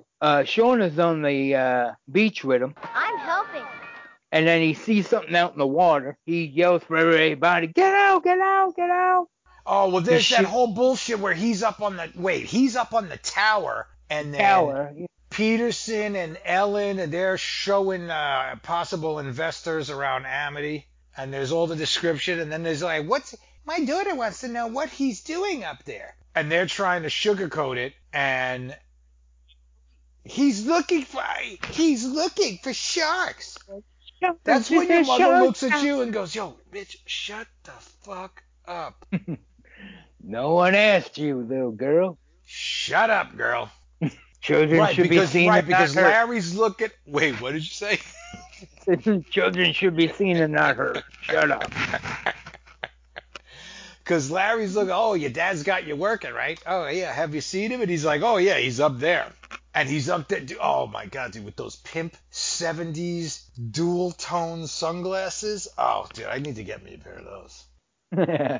Yeah, I need those. So then he sees the shadow. He runs down, rings the bell, runs down, shoots his gun off in the crowd of people. It's just Bluefish. Just Bluefish, said the guy with the mullet and the trucker hat. Right. It's just Bluefish. Honestly, Bluefish will fuck you up, man. I don't know all that much about Bluefish, so I can't really tell you. But if you're saying so, I'll just go along and assume that you are correct. Yeah, I don't think it's all that safe around Bluefish. Anyhow, so he picks up his bullet. Sean comes over, helps him pick up his bullets, which is kind of the equivalent of the scene where Sean is mimicking him at the dinner table. Agreed. Once again, another Jaws B-side. Is it a B-side or is it like a fucking, you are officially the remora off of the shark? Yes. Right? You are eating scraps off of the shark. That's it. You are scrapping it. We've clearly seen Shark Week at least once. Yeah. Great analogy, my brother. Yeah, that's right, fucking nerd. Don't worry, I got a couple more. So Mike is grounded. The chief is fired. Hendricks doesn't want to be the new chief, but he is. Oh, but dude, you're missing that. Wait. What? They fire the chief, and then he comes home, and he's like a little shit-faced. Oh, yeah. And Hendricks is already there. He's still in the vehicle. They haven't even taken away his vehicle yet. No, because he's just driving home. Because he goes back the next day to turn in the truck. Right. However, I have observations from this scene. Okay, we see Brody pull up in front of the house. He gets out of the car. Well, he gets out of the truck, which is one of those. What is it? It's like a Bronco or one of those old K5 Blazers. It's just one of those big bitches that was just cool. Yep. He gets out. He comes into the house. Hendricks is there. They go through, they're chatting, and he does the same thing again, dude. Oh, we're drinking the good stuff. Oh, right. And he pours everybody a little, and he pours himself a big-ass glass. He does the same thing. And he does the hail to the chief. And, Drink to the chief. Right. Yeah. Ellen kind of reprimands him a little bit.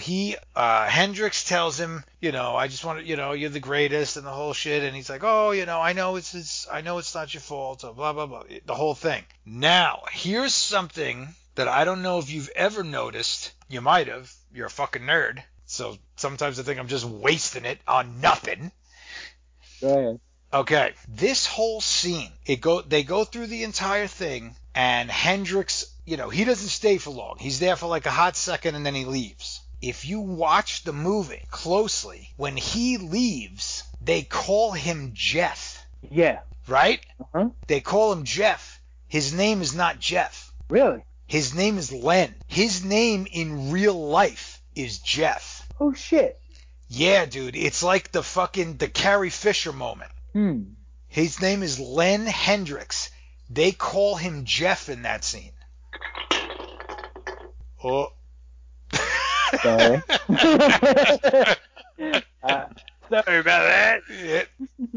Wow. Yeah. Yep. Okay. Dude, I didn't even notice it until recently when I was binge watching, and all of a sudden I was like, wait a minute, what? Yep, that's what it is, dude. I looked it up, and I was like, wait a minute, that's not his fucking name. And then I looked him up in IMDb, and his name is, they just call him Hendrix. But then I remember I went back to part, the first one. They're calling him Len, and then I looked. The actor's name is Jeffrey something. I don't fucking remember what it was. But yeah, it's one of those Carrie Fisher moments. That's like in some of the Abbott and Costello movies where they're not playing Bud and Lou, but Lou will say something about, hey, Abbott, but that isn't his character. That's not the name of the character, yeah. Dude, that's got to be weird when, especially, that situation in particular, where you're like a duo and half the time you're actually playing Abbott and Costello, and then you're in movies where you're a different character, but you're still playing Abbott and Costello? That's when you pull a Tony Danza and you just have every character named Tony. Yeah, right? Good point. So, well, shit. Okay, then Michael... Oh, wait a minute. I got to do one more thing. Sorry, douchebag move. Okay, we're at the next. Oh, no. You go first. Okay. Well, Michael goes to sneak out because he's got a blind date with one of the girls' cousins, Jackie. And then Sean wants to go. Michael. Dude, you know what I thought was really cool, actually? Is he brought him along and none of the friends had a problem with it. Yeah, I always think that too. Oh, I'll just take him with me. Like, dude, that is so cool. Yeah, but you know what, dude? Come on, man. Think about when we were fucking young. We kind of dragged one of my siblings around at some point. See, and I wasn't dragged around, but my brother would go out, have me go with him. This is my little brother, Dino, and all his friends were really cool with me. So it kind of reminded me of that. So shit, we got fucking, we got Mark and Tina again on their own boat, away from everybody else. Wait, what's the name? Tina's. Shit, what the fuck is the name of that boat? It's Tina's something.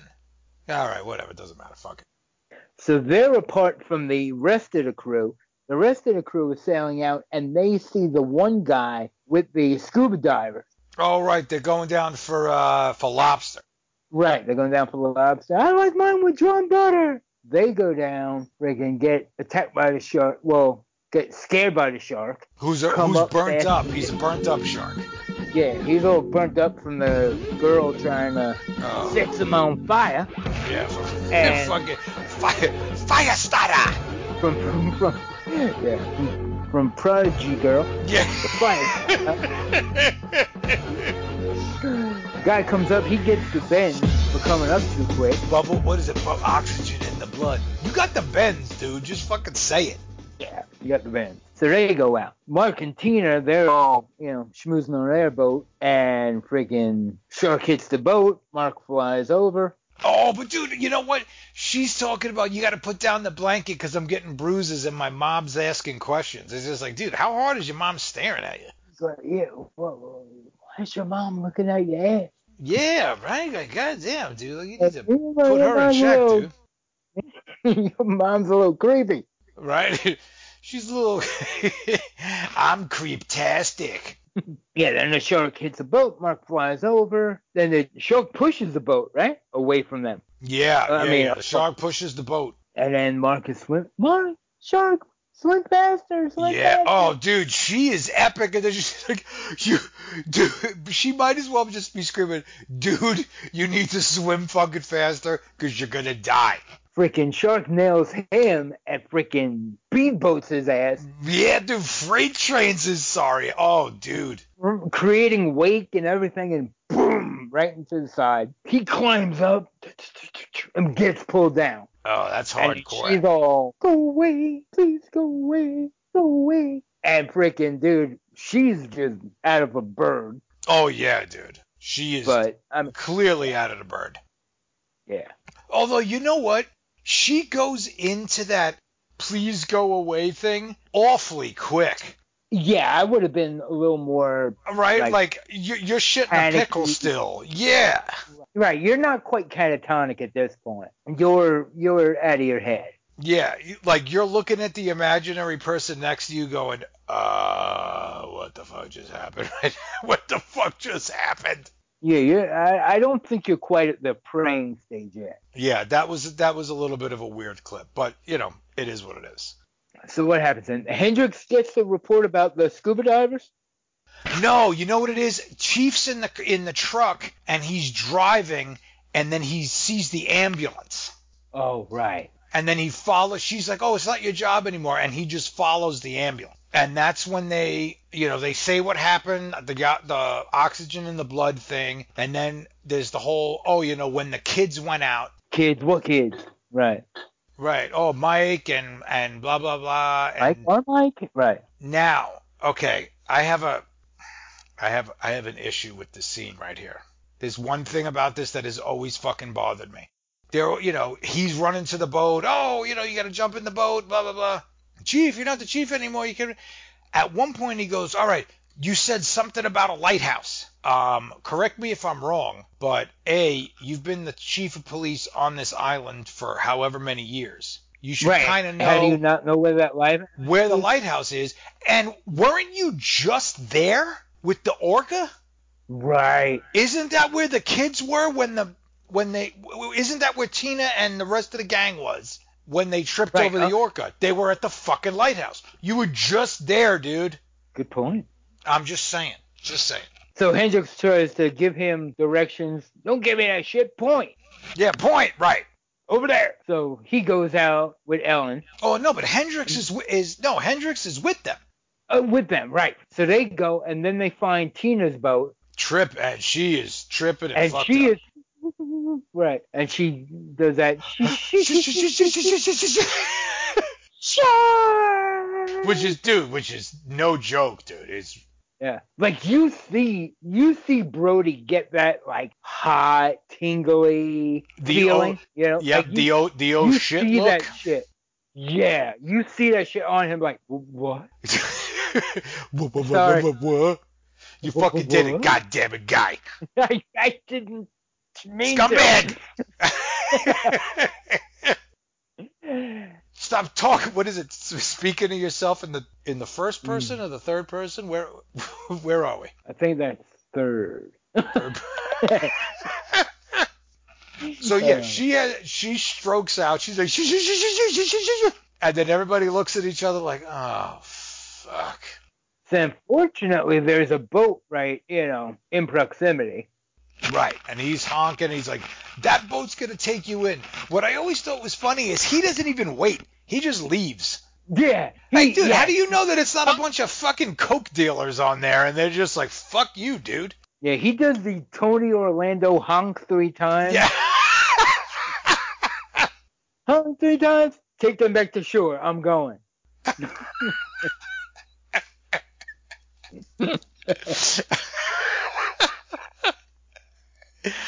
Fucking Tony Orlando. Okay, dude. Oh, shit. Where the hell was your fucking brain, Tony Orlando? I guarantee you, half of the 3/4 of the people that listen are under 30 and have no clue what we're talking about. No, they have no idea. They have no idea. So he goes out. Dude, I'm sorry.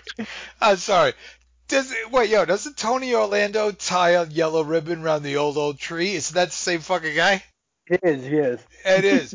And wasn't his backup singer Velma from Gimme a Break? Yeah. Velma Hopkins? Yeah, right. Okay. Yeah, Velma Hopkins. I think she was she was in cahoots. Oh. Yeah, nobody. We are speaking Swahili to everybody right now. So continue. Go ahead. So he goes, and then over by the lighthouse. Wait, so when they find? Okay, so you got the group of kids. Mike gets knocked out, falls in the wall.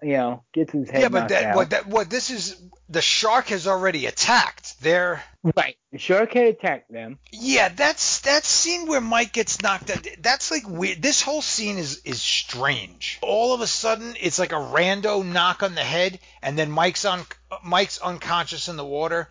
It gets a little convoluted in this area. Well, what? The mask flips around and nails Mike in the back of the head like Tommy Boy, right? I think so. Yeah. And he goes in the water, and then they get him out. They pull him out of the water when the shark comes along the side of the boat and bends in half. Oh. This is where the movie.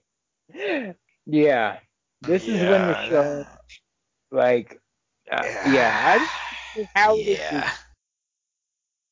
He looks like a drink koozie that comes out of the water and gets folded in half.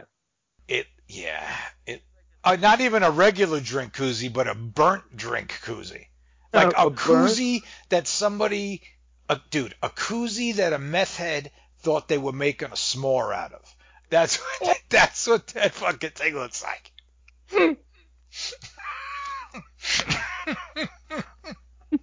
His ass bends in half.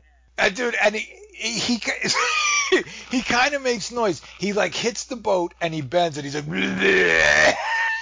It's bad, dude. It's bad, yeah. It's bad. But dude, you know what happens before that? Timmy, the white dude with the fro? Yeah. They portray him as like this total bitch boy through the entire movie, like, because he's got a crush on the one chick, and then he's like, oh, I have room, and she's like, okay, I'm going with Timmy. Dude, Timmy gets knocked on his ass. He gets knocked out of the boat. Then I think Larry pulls him back in the boat, into his boat. Right. And then, dude, he like snaps to attention and gets all gangster trying to pull Mike out of the fucking water. And it's just like, dude, what happened to you, man? Like, what's going on here? Yeah, Napoleon Dynamite bucks up right there. Yeah. Oh, dude, I almost fucking choked. I'm sorry. Napoleon Dynamite. No shit. So they get him out, and then that boat is still afloat. One of the boats is still, and that's him, right? Isn't that? Yeah, that's what, because they're gonna go take Mike to. Mike needs a doctor. Then they take him away to like Cable Junction. No, they're not trying to take Mike to Cable Junction. They're trying to take Mike back to Amity. Right, because they float. Right, they're trying to float toward Cable Junction. Right. Right, so they take Mike. Mike finds the chief and says, Sean's still out there. And he's like, what? I took it. It was okay, wasn't it? Yeah, he totally punks out like a fucking little fucking putana. Right, like, it's easier to ask for forgiveness than permission. Yeah, but it was okay, wasn't it? Just go, Dick. I'll deal with you later. Yeah. Just get the fuck out of here. Brody's on his way to find them. And then this is when the shark attacks again. Sean falls in the water. And dude, this scene here bothers me. Not in a it's so bad, but it bothers me. Okay, why is that? When Sean freaking falls in the water, the one chick gets him, puts him up, and then her ass gets chunked.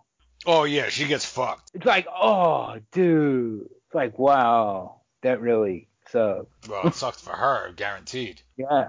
So he's hanging on Sean is holding onto the boat, and they're trying to get him to catch the rope, but they're like, Sean, I'm gonna break your ass. Yeah, he's like screaming at him. Yeah. Brody had called the harbor patrol to come and save him. Who did he call? Harbor Patrol. I thought it was you'd see Everett Koop. Yes, he called the former Surgeon General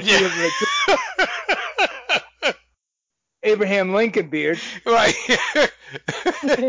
I just remember watching that together back in the day. It's fucking C. Everett Koop. What did he used to do the commercial for? It was like almost like or Life Alert or some shit like that. It was one of those things, right? That, but he had the PSA saying the most safest form of protection, barring abstinence, is the use of a condom. Oh, that's right. Yeah.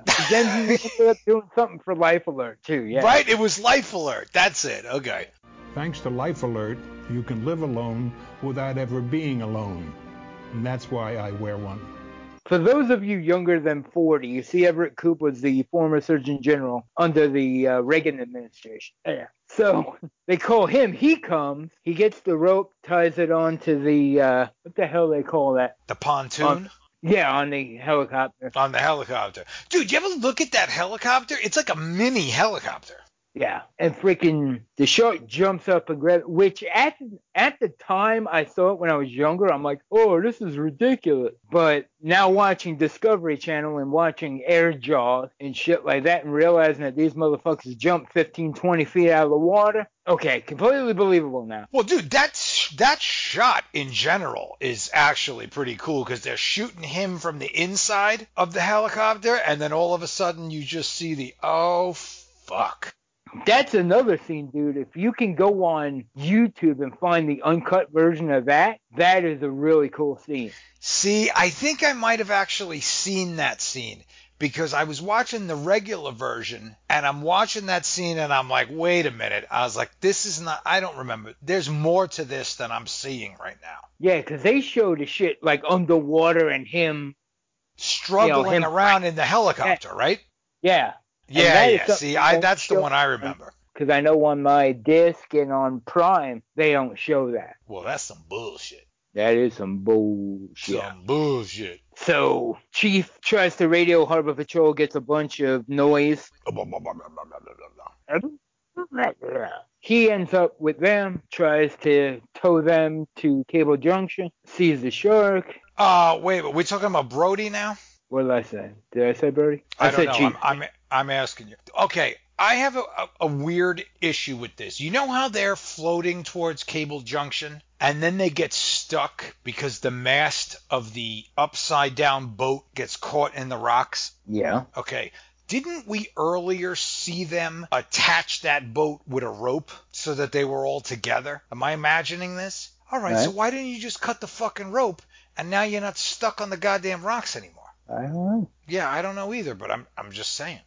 Stupid teenagers. So Brody finds the kids. As he's trying to pull them in, he sees the shark. He rams into the jetty. Well, that's because he's trying to fucking tow him, and then Jaws comes out of the water, and he shits a pickle, and he's like, oh, shit. And then literally he does that panic thing that I guess that's something that you would almost do on a motorcycle. You would have a fucking panic moment, and just rev it? Yeah, you'd rev it and you'd go. Right. So then he crashes into he crashes into Cable Junction. Then he goes, and then what was he going to try to pull him over with the winch? With the winch, and then he throws the winch down. I got issues with this too, but you go first. He drops it down, pulls it up, and ends up pulling up the power line. Right. Do you have thoughts on this? I'm just curious. Go ahead. Okay. He drops it down. It pulls up the power lines. You realize how easy it pulls up the power line as opposed to earlier in the movie when Hendrix is pulling up the power line? Yeah. It seems like Hendrix is fucking pulling up the Andrea Doria, and Chief doesn't give a shit. It's just coming up. And then the other thing I think is weird, and this is just me being an asshole. Okay, he throws down the hooks. You know the hooks have a certain amount of weight, but they're attached to the rope. Why would you necessarily let the hooks drop all the way to the bottom before you started hoisting them up? Right. If he was letting them go, I'm just saying, being the douchebag that I am. I'd be fucking pulling him in as he was letting it go.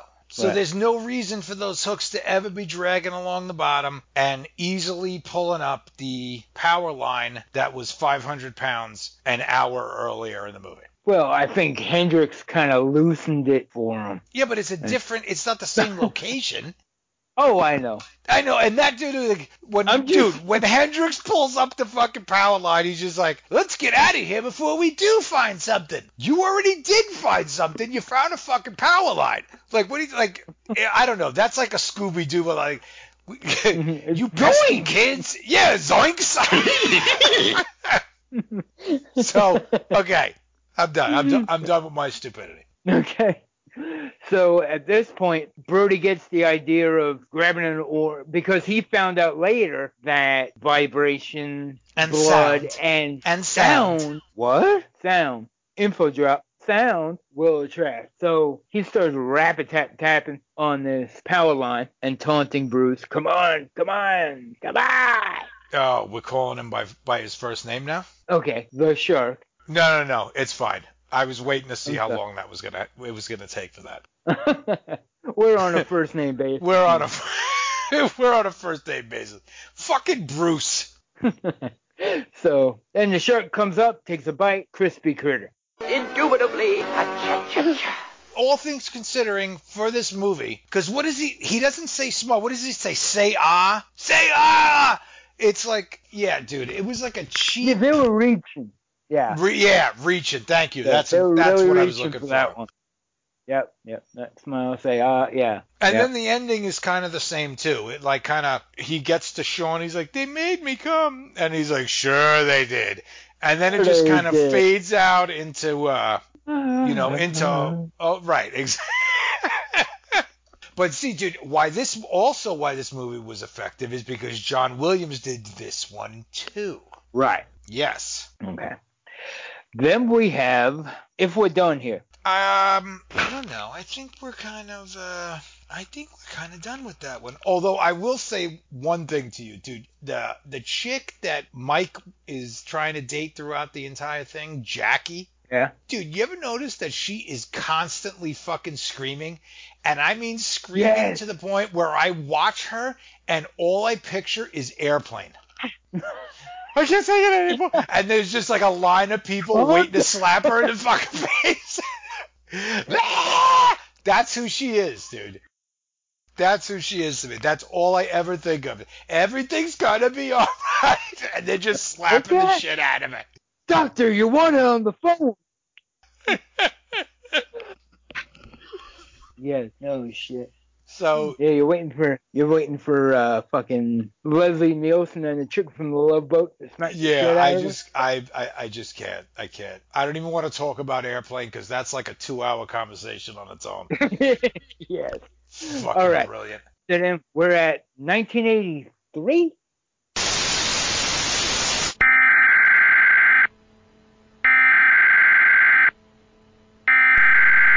We interrupt our program to bring you this important message. In 1975, he became Hollywood's biggest star. And in 1978, just when you thought it was safe to go back in the water, he resurfaced. This summer, for the first time, the terror of Jaws will not stop at the edge of the screen. The all-new Jaws 3D, rated PG. We now join our regularly scheduled program already in progress.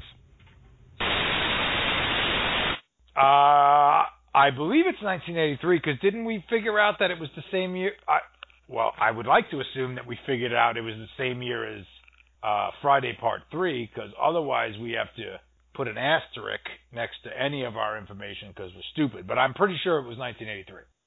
Okay, yep. So, okay. So we got Jaws 3. Hold on. Okay. I have two questions for you. What is your beer count? 6. Okay. Oh, dude. We are definitely we're definitely doing the same fucking page here. Wait, let me amend that. 7. 7. Okay, wait a minute. 1, 2, 3, 4, 5, 6, 7, 8. All right, I gotta make an amendment. Okay, so I'm like a beer or two ahead of you. That's fine. All right. So, all right, we got Jaws 3, or as it was released theatrically, Jaws 3D. Should I just say it now? Go ahead. Love it. Yeah. Love it. Is it a good movie? No. It's not. I'm sorry. No, not really. Okay. Now, once again, the script written by, Carl Gottlieb had a hand in writing this one as well. Richard Matheson also wrote this story. Now, he's known for writing a bunch of novels, Twilight Zone episodes. This guy has written some really good stuff. The story and the dialogue and the characters, I think, really work well. Yeah, that's not the problem. I've got a couple of problems. But story-wise, I have one glaring problem. Okay, let's hear it. As you know, I moved from New York to Florida. Okay? This takes place in SeaWorld, Orlando. Correct. Right. Have you looked at where Orlando is in Florida? Yes, I understand where Orlando is. There is not a major body of water in, 100 miles. So, unless we're thinking Jaws pulled a free willy from the Gulf or the Atlantic into freaking lagoons, there is no way a great white shark made it into that park. Yeah, his ass was jumping over Okeechobee and all that shit and got into Orlando. A man-made aquatic environment, SeaWorld. Anyhow, let's forget about that because... Oh, dude, don't worry. I have issues with this movie that will come out as we go on, but I will maintain that I love the fucking movie. I'm just an asshole, and I'm going to poke holes in it, but it doesn't mean that I don't love it. So continue. Oh, it is so much fun. So, yeah, I saw this in the theater. I think we talked about this. I had it, brought home the 3D glasses and everything. We're starting off with underwater. There's a fish gets bitten. I'm assuming this is Baby Shark because the fish was bitten in half. So then we had the water skiers, right? Yep, I think so. And they fall in the water, and just as there's going to possibly be a shark bite, they get pulled out and continue. Nobody saw anything. Everything. Right, and we get Leah Thompson right off the bat, right? Leah Thompson right off the bat is one of the water skiers. We have Dennis Quaid as Mike, who is now, he's an engineer, underwater construction guy of some sort. Right. Bess Armstrong, who is some type of a marine biologist. Correct. Lou Gossett Jr., oh, who's the Orlando Calrissian of SeaWorld. Oh, well played. Of that facility. Yeah, don't, dude. You know what? Dude? That was the greatest description ever. But we need to not even touch him. Okay. until this shit starts to move on. Okay. So there's a break in the fence going out to the channel that leads to the ocean that is really 100 miles away from Orlando. But so Mike sends Shelby Overman to do it on straight time, no overtime. On that little janky Sea-Doo that he had that looked like a frickin' razor scooter. I know. So Shelby's down there trying to put a lock on the gate. Okay. But wait. Okay. Oh. He's already been down there. He knows it's jammed. So the quick fix is going to be like, all right, I'm just going to lock this shit up. Mm-hmm. Why did he wait until it was dark, like several hours later, to jump down there and lock up the gate? You saw it was fucked up. Yep. Right? Am I a dick? Yep. No. I don't know. He was trying to get damn overtime in. He was like, no overtime! Fucking Oberman. Of course, I think that is the rule of three that's there, where you look once and there's nothing, look again, there's nothing, look a third time, boom, there's the attack. Yeah, but you know what? It was awesome because you don't see it. Mm-hmm. You don't see the shark.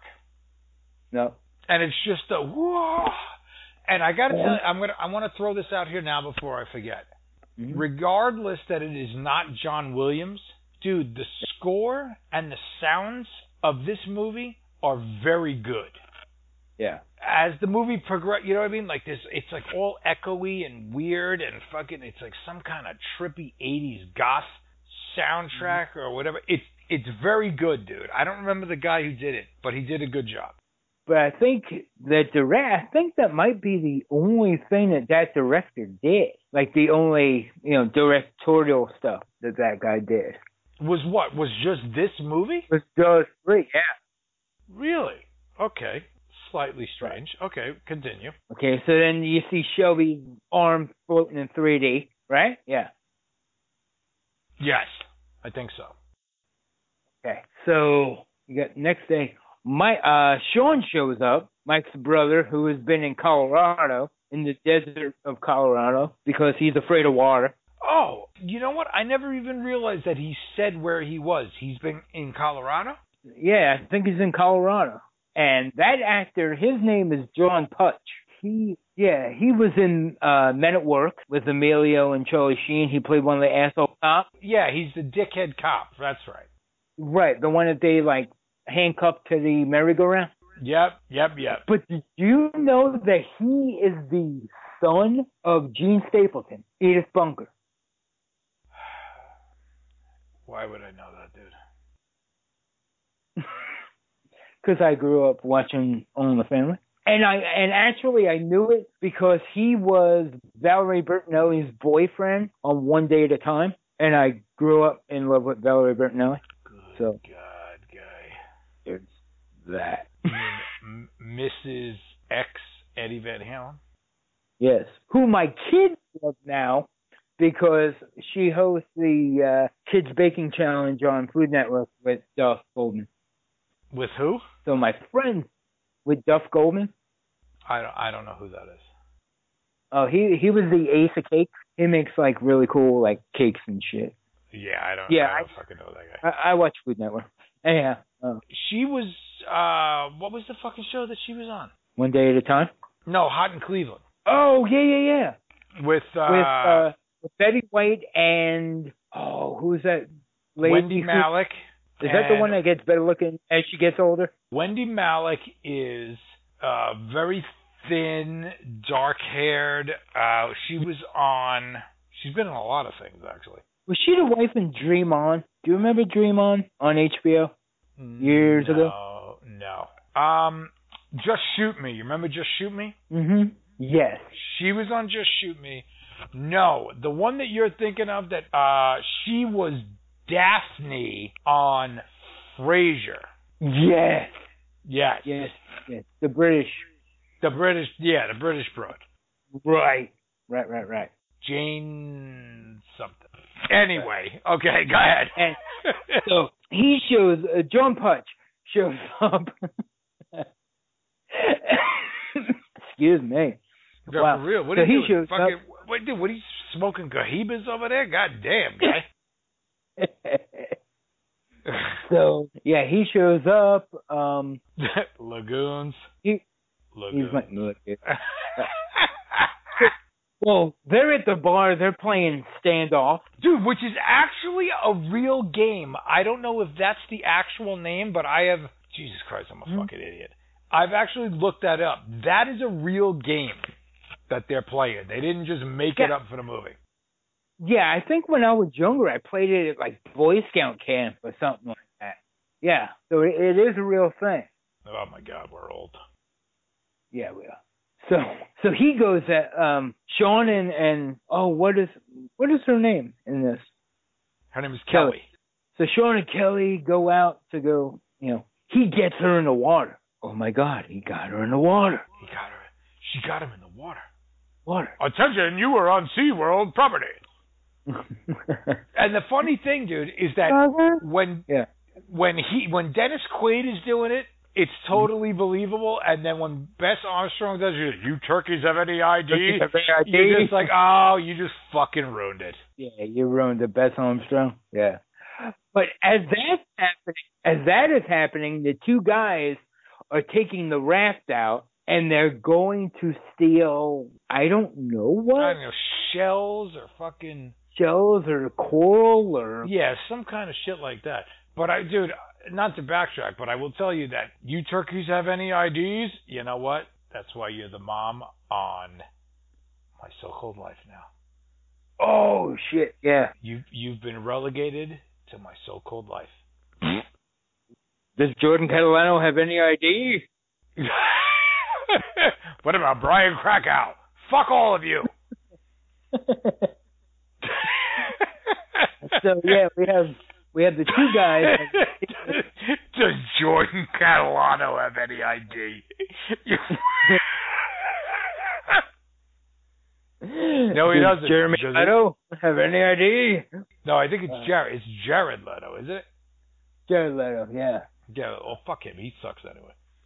Continue. Oh, Catalano. Oh God. Anyhow, so they're out stealing the expensive shells.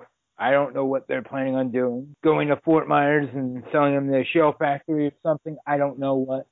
But they end up getting eaten, and the raft gets eaten.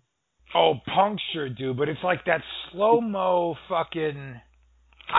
Dude, I like that. When those guys get pulled down into the ground, it's like, oh, blah, blah, blah, blah. Yeah, that's like, no, see, dude, we have not yet found a flaw with this movie, dude. Like, everything is kind of good.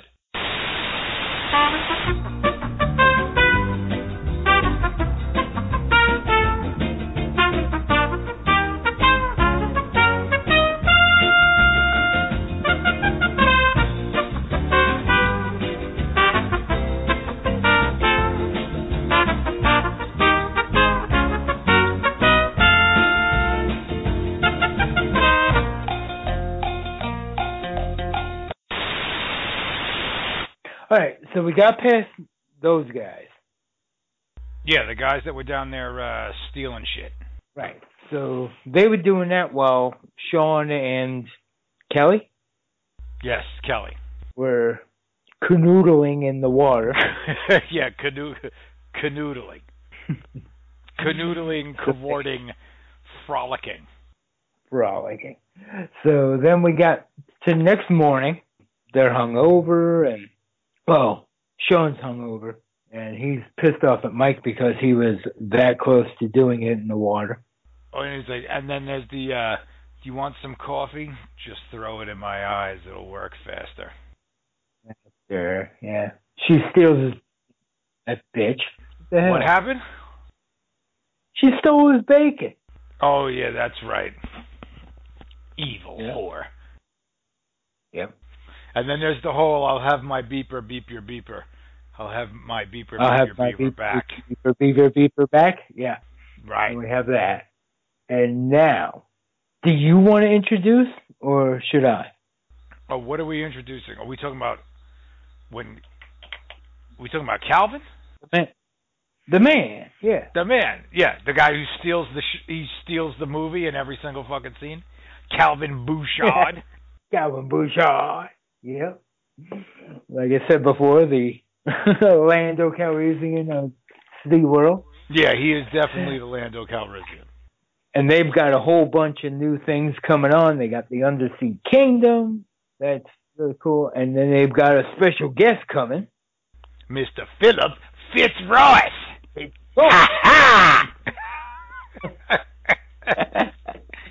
No, dude, wasn't Philip Fitzroy the same guy? Wasn't he Manimal? Isn't he the guy who played Manimal? He was Manimal, yes. Yeah, I couldn't tell you what else I remember. Corkindale or something like that? Yeah, some shit like that. Is that his name? Simon McCorkindale, yeah. Simon something. Yes. Mr. Philip Fitzroy. Ha ha! And then he shows up with his boy Jack. Yeah, that's a weird relationship. That whole. Yeah, it's a little weird. It kind of reminds me of like the Jerry Dandridge and Billy relationship from Fright Night, kind of. Yeah. Like, I can see that. Man-servant, kind of, but he seems to be a little, Jack seems to be a little too attached to him. Yeah, he's a weird house boy. Yeah. Kind of. Yeah. Weird. Something like Okay, that. we don't need to go any further into that. It's just weird. Okay. And what is it? Wait, what else does Calvin say? He's just like, Mr. Philip Fitzroy. Okay, drinks at the bar. Don't worry, they're free. Yeah, he's just a man. I mean, yeah. What a character. He makes the whole fucking movie. Yeah. That guy. Yeah. I mean, it's Lou Gossett Jr. I mean, whether he is Calvin Iron Bouchard Eagle? or Chappie Sinclair, What's it's 80s Louis Gossett Jr. Who's that? Lou Gossett? It's Lou Gossett Jr. Yeah, that's fucking Lou Gossett It's Chappie Jr. Sinclair. Yeah, he is definitely a friggin' character, that guy. But then, you know what else we passed over? The scene where the chick is telling the girls, "Welcome to the Undersea Kingdom." They're like reciting the mantra. Yeah. And she's just like, "Do not alter your uniforms. The shorts are short enough. Show any cheek, and I'll have you back shoveling French fries." That's it is when he's watching the water skis come through, and he's like, "Ha ha! My pride and joy." Now, is this before or after the Shelby's girlfriend shows up to Mike and throws the bag at him? He don't live it. He don't live it. You tell Shelby Oberman. Something about he could take a long walk off a short pier. Yeah, something like that. He's like, "I know he's been hanging out with that little bitch at the snack stand or something." Shit, what is her name? Why can't I think of that? Yeah, and he's like, "What? Shelby didn't show up?" Yeah. Yeah, and it's just like, I Then figured she's he was home hungover. I'm mad at that old boy, but I don't mean him any harm. You hear? I don't mean him any harm. Yeah, that's but what's weird is that Mike and Kay are totally talking to each other like they're automatically assuming he's dead. I'll check the lagoon, and you check it. Like they're automatically assuming that something fucked up. Yeah, they're waiting to find the body show up. Yeah. Yeah. Mm-hmm. And then actually, isn't that the whole? Wait a minute, I'm getting a little lost. That's what he's like, "Hey, Aqua Girl." Like, is that shit? Is that before or after Kay meets Fitzroy? Let me think about that. That's a behavior I just don't do. I'm lost. I'm lost in the timeline. Didn't you whale that Japanese whaler? Didn't you ram that Japanese whaler or something? He goes, he got in my way. Right. Ruined my shot. Yeah. Right. I was impressed. Because she's like an environmentalist with the animals and stuff like that. Right, but yet she's working for SeaWorld, who is clearly the biggest group of scumbags ever. But that's a different conversation. Well, and at this point, they're having a relationship thing. Because was she moving to like Ecuador or something? No. Mike got he's supposed to go to Venezuela. Venezuela, that's right. Right, and she's got an offer someplace else, and then they talk about that, there's a conversation that the two of them need to have. That's where we are with those two. Right. Which is really kind of a plot point that gets really pushed off to the side and never revisited. Which is what? That whole thing. Like them moving or... No, yes it does. Yes it does.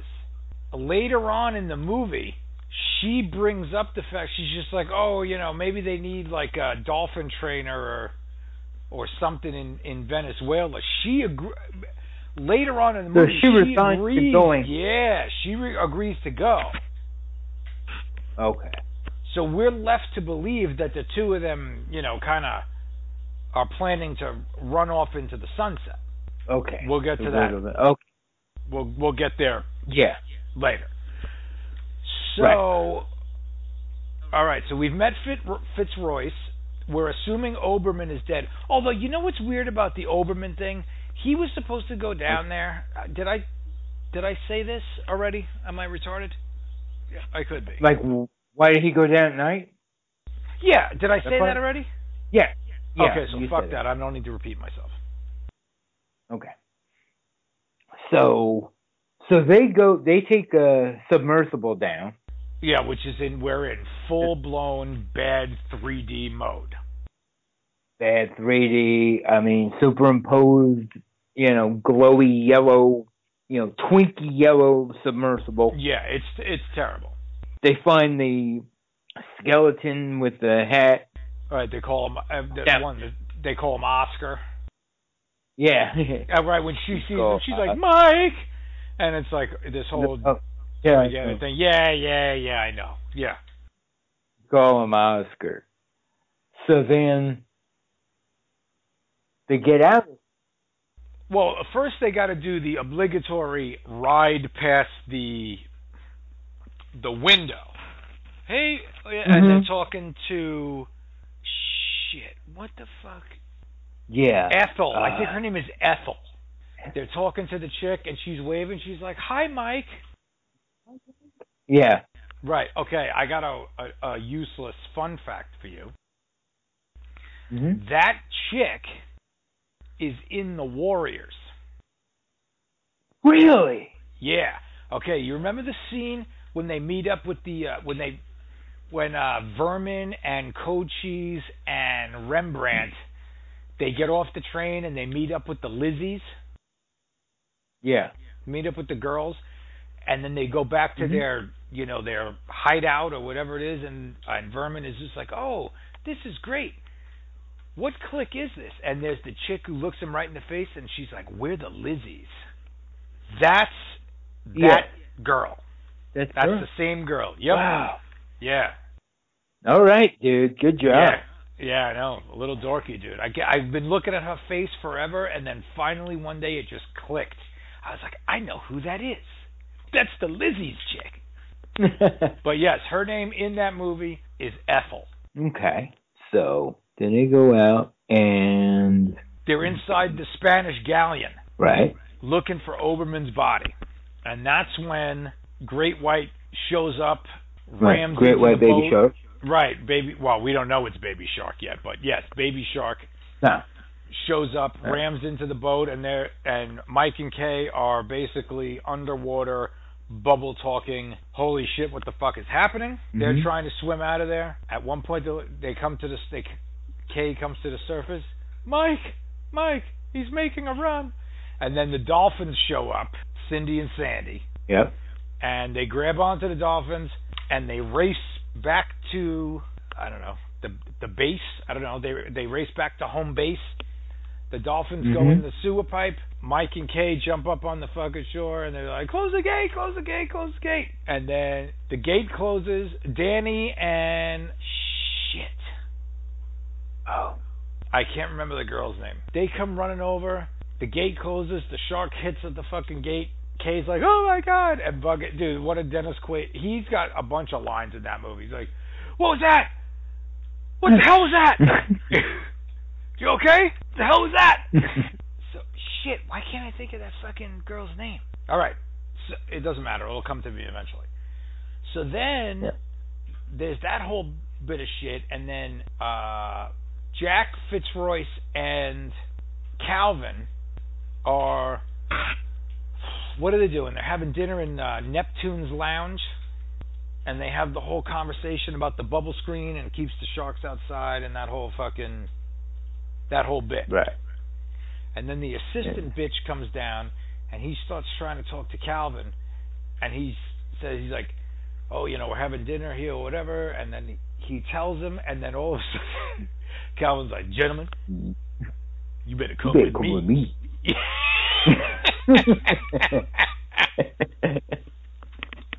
You better come with me. And it's just like all the syllables perfectly fucking hit. It's just like, oh my God, this is fucking great. Yeah. So then they go and what happens after that? They go down there, they start having the conversation, and then shit, what the fuck happens, bro? Okay. I know Calvin comes down to the beach, and they're showing him oh, I know what happens. They're showing him the hole in the fence with the great white hit, and then Fitzroyce is talking about killing the shark.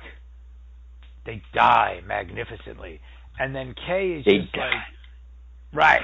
No, right. But Calvin and alive, Calvin, great white in captivity. Do you want to now. stay? That's world news. And this is what Mike's like, no, Kay, no.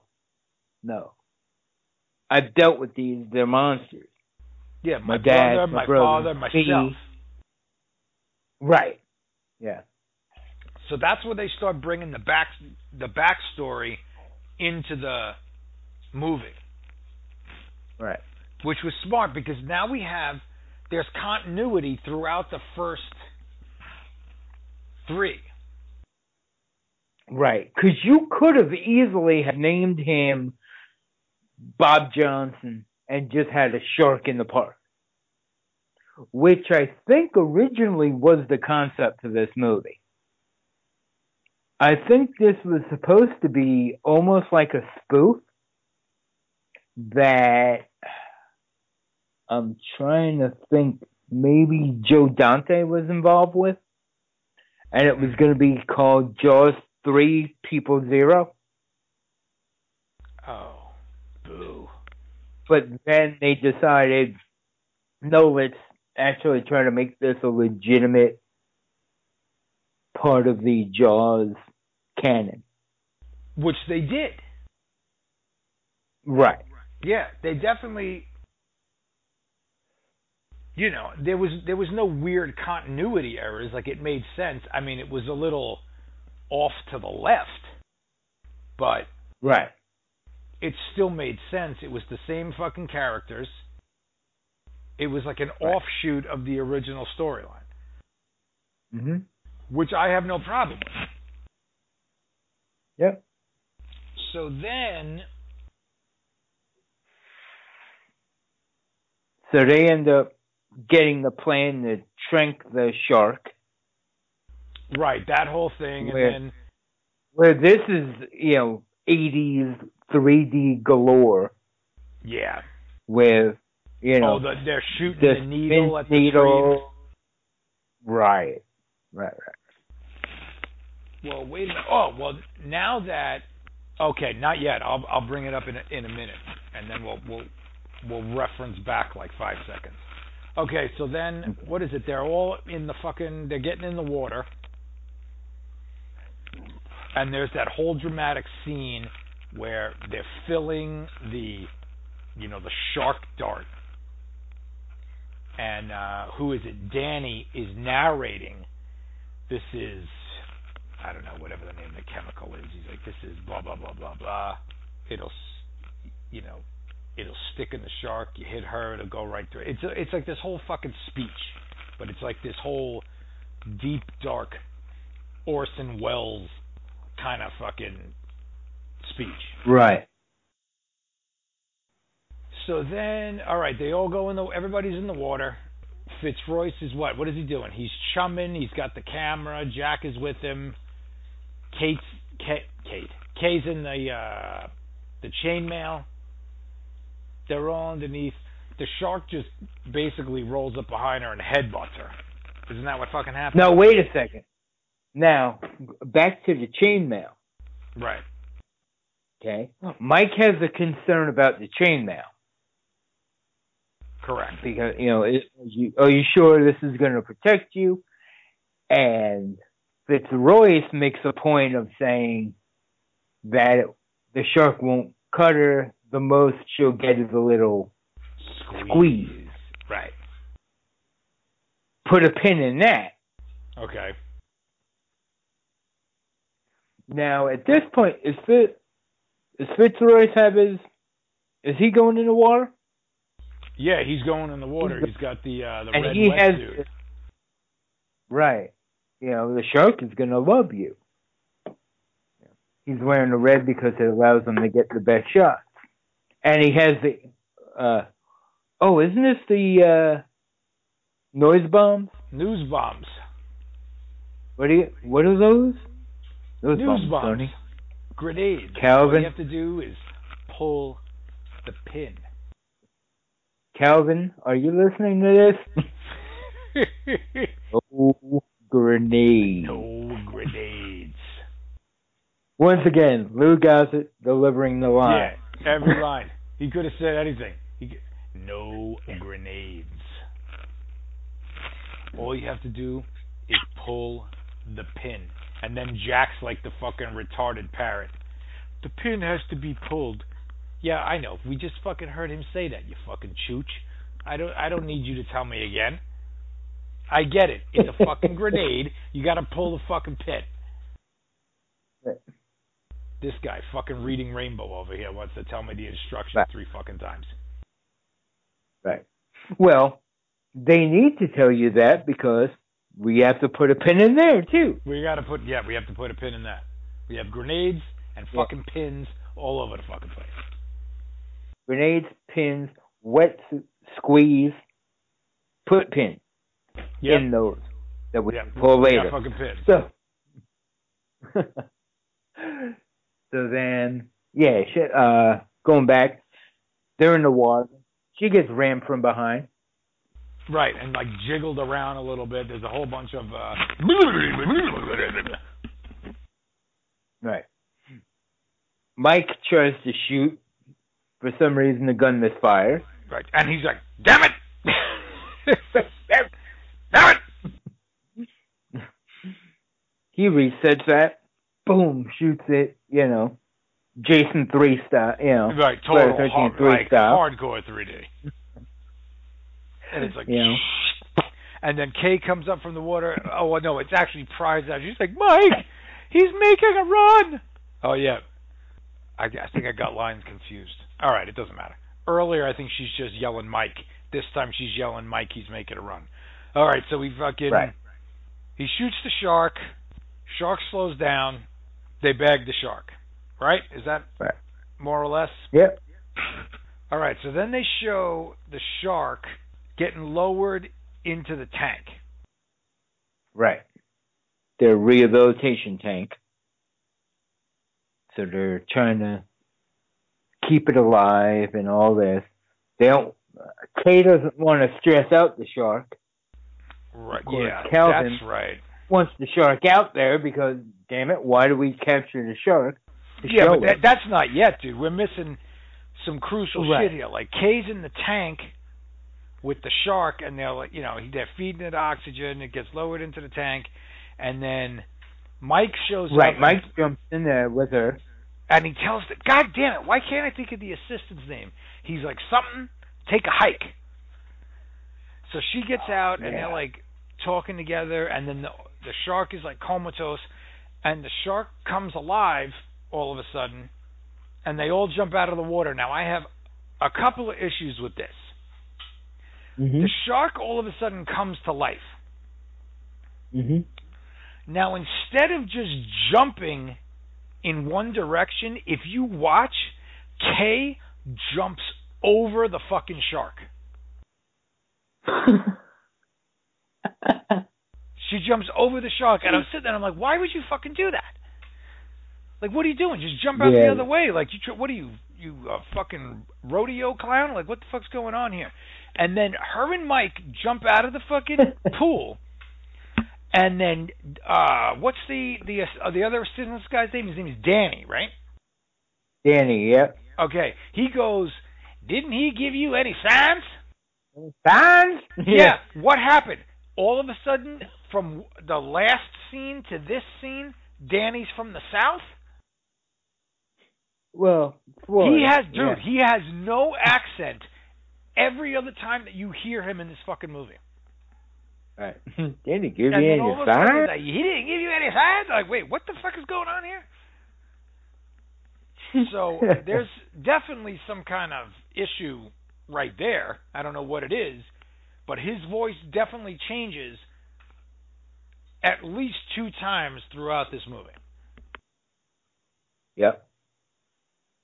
Yeah, weird. All right, so they're out of the pool.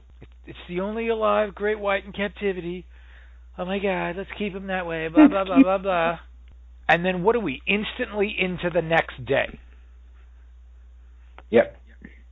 All right, so what the fuck is happening? I guess they're giving us a bunch of preview about SeaWorld and what's going on, the helicopters, the silver bullets, and fucking the SeaWorld water ski team, which I think is weird because Kelly is off someplace else. Shouldn't she be with the SeaWorld water ski team? Well, she was before, yeah. Yeah, right? So. Wasn't she like dancing with like a somebody in a pig costume or some shit like that? Yeah. Right? Okay, so that's weird. And then there's the Calvin moves the great white into a, what does he call it? I don't know, someplace where they can, he moves the great white into someplace where people can see the shark.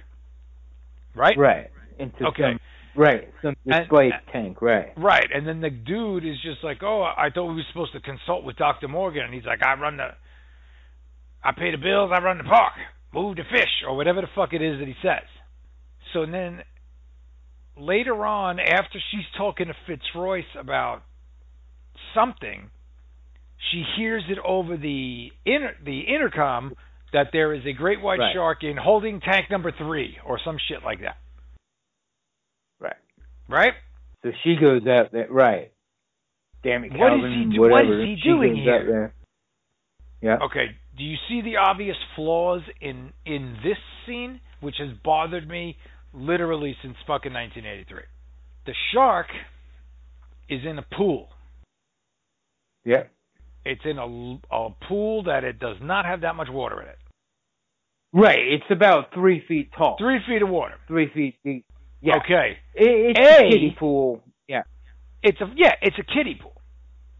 It is a kiddie pool with no protective barrier. So you're telling me that there's a great white shark that I'm just going to stick my hand in there like I'm in the Pet a Stingray fucking tank? Somehow that doesn't fucking make any sense to me. Right. Then, not only can you stick your hand in there and a shark bite your hand off, but unless you're right up at the glass, you can't even see the fucking shark. All you're going to see is the fin. Like when you go to the fucking aquarium and you're looking at shit in the water, you're looking at them through the glass. You're not really looking at them at the top. So what am I looking? I'm going to stand here and I'm going to look at this fucking shark's fin in 3 feet of water, and then I'm going to stick my hand in there and he's going to bite my fucking fingers off. Is that what you tell me? That is what they're telling you, yeah. That is what they're telling me. So then it gets even stupider because now we're led to believe that the shark is dying. Remember fucking Kay runs up and she's like, what is he doing here? Yep. And Danny's like, well, Calvin ordered it, and Danny has yet another voice. Okay, so the shark is fucking... We're getting the impression the shark is getting ready to fucking shit the bed. Kay freaks out. Danny! She jumps over the wall and dives in like she's going into fucking 20 feet of water. And then 2 seconds later, we watch Danny just step over the ledge and walk into the water. What the fuck is happening right here? Please explain this to me. Yeah, Kay has this sense of urgency. Which is fine. And it would have made sense if they weren't in the kiddie pool. Like, why are you diving into the fucking kiddie pool? Right. And then, as this scene goes further and annoys me even more, dude, the shark fucking essentially dies and turns over and floats to the top belly up. Right? Isn't that what happens? Yeah. Okay. Yes. That is a complete physical impossibility because when sharks die, they fucking sink to the bottom. There is no turning and there is no floating. Damn you, Shark Week. Yeah, damn you, Shark Week. Discovery Channel. But that's what happens. Yeah. So the shark is a goldfish that floats up and goes belly up. All right. So she's pissed off. She jumps out. She tells Fitzroy, "Go ahead, photograph." Like it's his fault that the shark died, but she's pissed at him. Right, because they die magnificently. Magnificently. All right, so then where do we go from there? So then from there, we are looking at the Undersea Kingdom, right? Oh, right. Where they're walking through and, this is a fabulous Undersea Kingdom, blah, blah, blah. And the girl's looking out the window.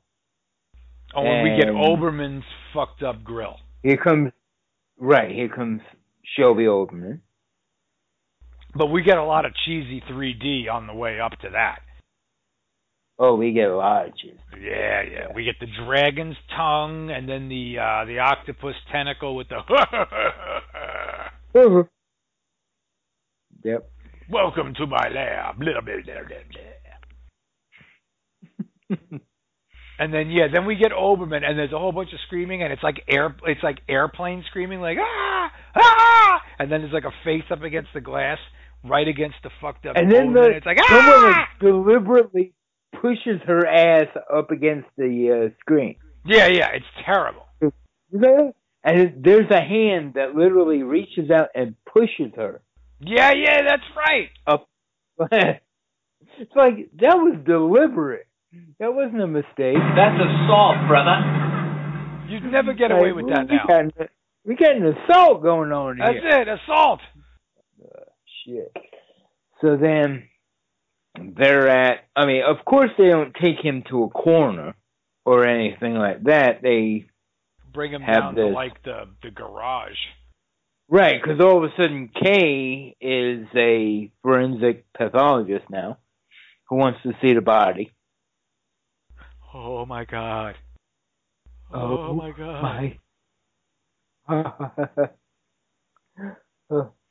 And they realize that these bites could not have been inflicted by the baby.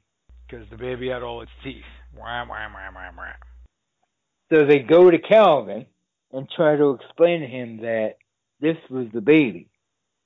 And the baby was born inside the park. Its mother is inside the park. You talk about some damn sharks, mother. Talk about some damn sharks, mother. Once again, Lou Gossett.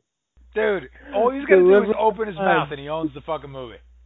Talk about some damn sharks, mother. Oh shit.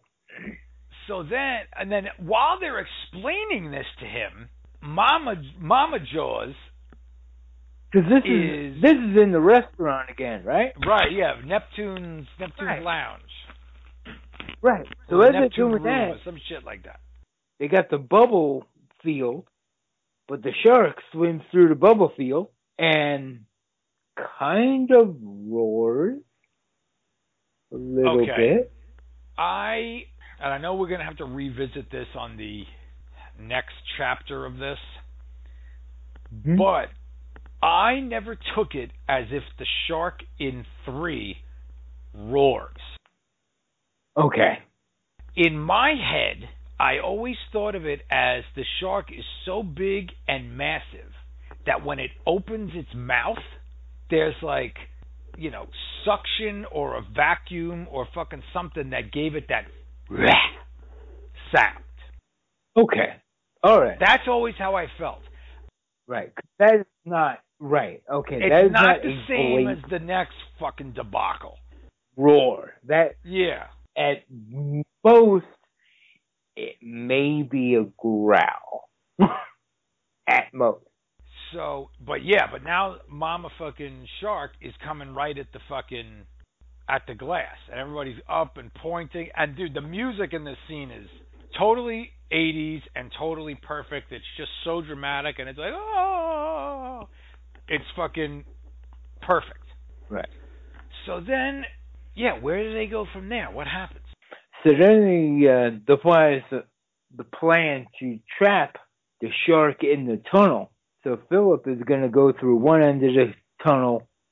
Oh, right, like the hatch and the whole live bait, that whole thing. Right.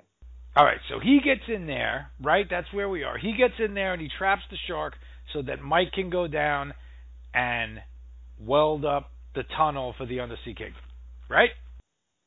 Right, because the shark has crashed the Undersea Kingdom and flooded that bitch now, right? Yeah, but we don't get any of the Undersea Kingdom goodness, I don't think, until the shark comes out. Or I could be wrong in the timeline. Right. With the whole... No, wait. Daddy, yeah. Daddy, look at the fish. Look. Holy shit. Yeah, that's great. Yeah. All right, so Philip is tethered to... Is he tethered to a ladder or something? Yeah, he's tethered to a ladder. And the shark comes in. His tether snaps. Yeah, now you want to tell me that happens? What'd you do? You bought your rope at the dollar store? Come on, guy. Yeah, I don't know. So he falls in, and as he foreshadowed with Kay, he didn't get chomped, he only got squeezed. So he gets crushed by the shark. Yeah, he's getting tenderized. Right. So Jack makes his way up to the top. Where's Mr. Philip Fitzroy? to be behind him. He didn't come up. Come on! Yeah. Philip! Pull the pin, Philip! And then he's gone. You never see him again. Yeah, that's the end. His ass is gone. Yeah. So then, okay. All right. So this is the point where Mike has to go down and steal up the Undersea Kingdom. Right, he's welding. Right. And Calvin decides to turn off the pumps and suffocate the bitch. Oh, no, wait a minute. He's just like, what does he say? He's just like, they have the shark in the cage, and he's like, we'll suffocate the bitch. Shut down the pumps. And then the other dude, I can't remember what his name is. He's like, why don't we blow it up? And he's like, listen, nephew. His name is Nephew. This is $2.5 million turbine that's not going to go up in smoke because of some damn fish. Now shut the pump down.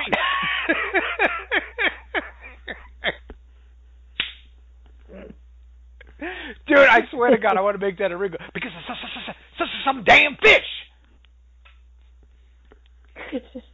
That shit is fucking crazy. We'll suffocate the bitch. Dude, I can't take it. I just can't. As like one of the greatest lines ever come out of fucking Lou Gossett Jr.'s mouth. Yes. And dude, he's leaning back on the chair and he's like, "Listen, nephew," and he's, oh my God, dude, he just slapped the shit out of you, son.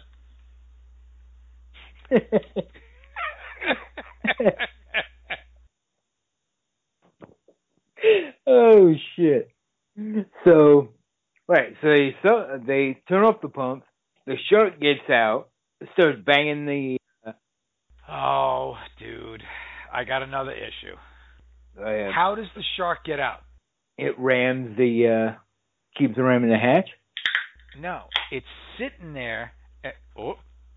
Cracking.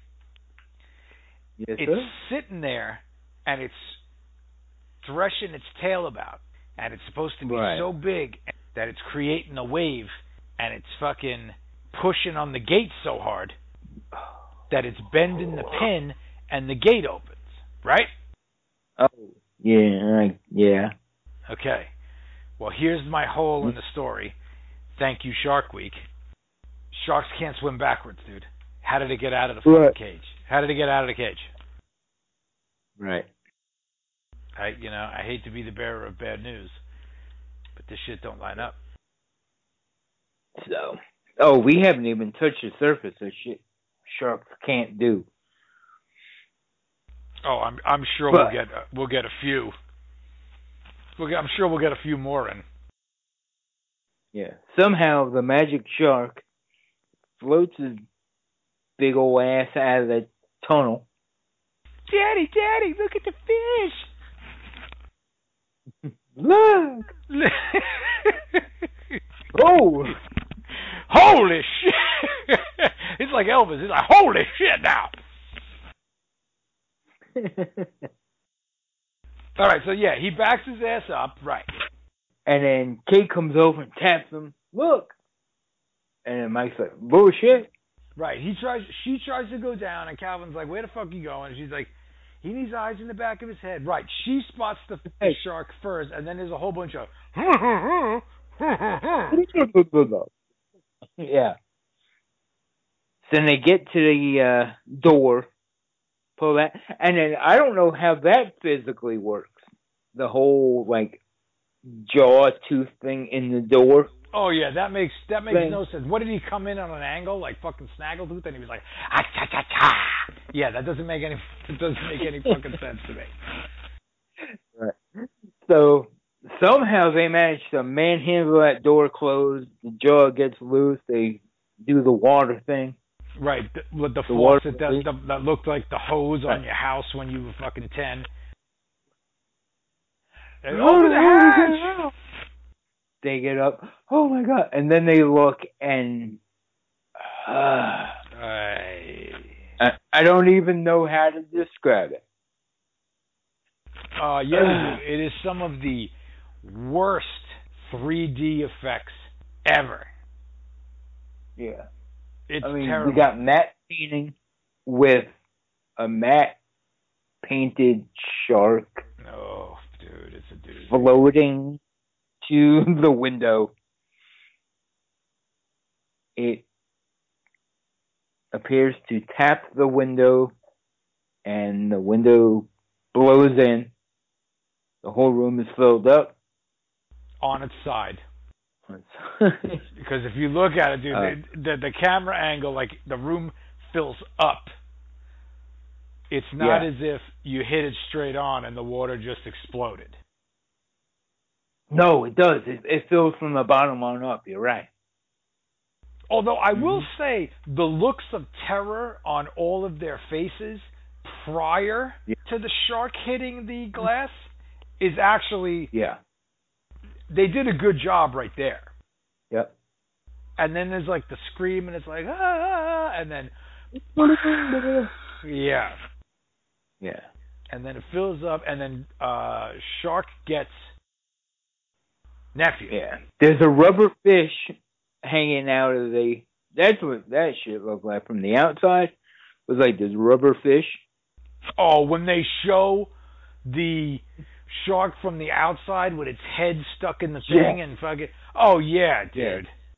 It's like that rubber fish. Or remember that shark I bought you when I went to Florida and came back and put you that shark in that glass jar? Yeah. I think I still have it. Okay. It was that shark, in a hole. Oh, no, dude. You're giving it too much fucking credit. What it really is that when you go to the zoo and you buy, the dinosaur head on top of the stick and you squeeze the trigger and the mouth opens up? That's what that fucking reminds me of, except in reverse. It's like the ass of the shark on a stick, and it's like, Mah! It's fucking terrible. And it does. It looks it looks clay. Like, it's like the shark from Davy and Goliath. That's what it, or Gumby. Like the blockheads rode in on that fucking shark. That's what it fucking reminds me of. It's terrible. It's like a glorified clay sardine stuck in a mousetrap. It's bad. What? Oh shit! Yeah. So we got that, and then he reaches in and grabs nephew. Well, he fucks nephew and chomps down on nephew. Because, dude, you hear it crunching and the screaming. It's like, huh, huh. Yeah, right. And you hear him getting chomped, dude. Yeah. Right. And then Calvin grabs warrior chick. Fucking Ethel. Ethel, and swims out with her. Right. Because Calvin's gangster. He gives no fucks. Right. So then Mike and Kay are there, and they look, and the shark is chomping, and lo and behold, Mr. Philip Fitzroy. The shark dropped nephew, I guess. Didn't swallow him. Nephew tasted like shit. Right. So there is Philip.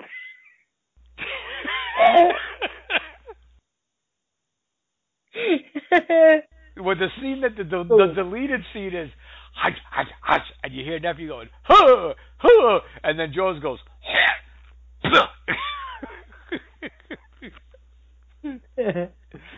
because he's got a little bit of Philip stuck behind a tooth.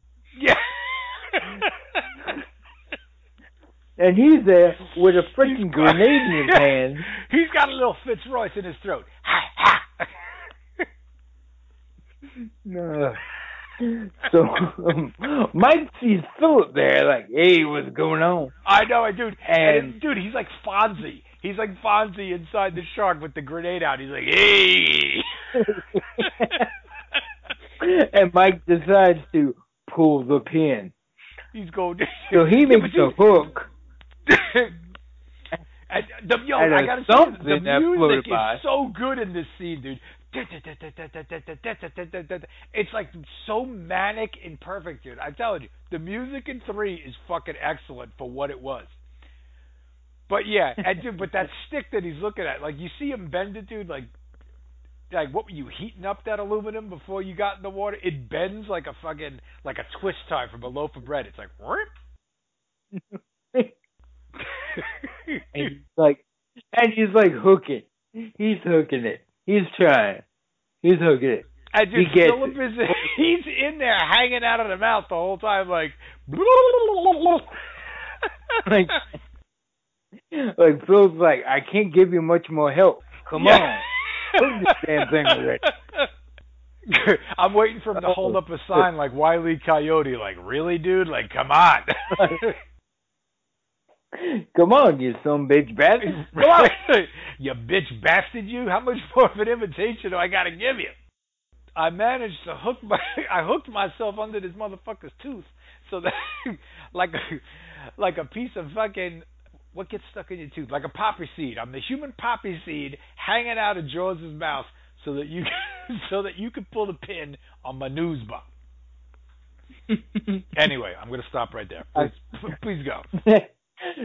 So then the shark bites and all of a sudden, boom, blows up, bits the shark everywhere except for 2 perfectly intact sets of teeth that float at you. The toofuses. Your toofuses. In 3D. Now, I don't want to be the asshole that points out all these stupid fucking things, but if that explosion was big enough to blow the shark into essentially chum, how did Mike and Kay survive unscathed, hiding behind a control panel, literally like 2 feet away from the fucking shark? Well, that's exactly it. They hid behind computers. I don't know. Things are more modern than before. bigger, and yet smaller. It's computers. It's Hollywood. Hollywood.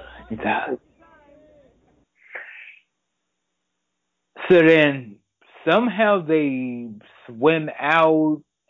They decide to swim out into the water as opposed to going, I don't know, to a hallway somewhere and exiting to land.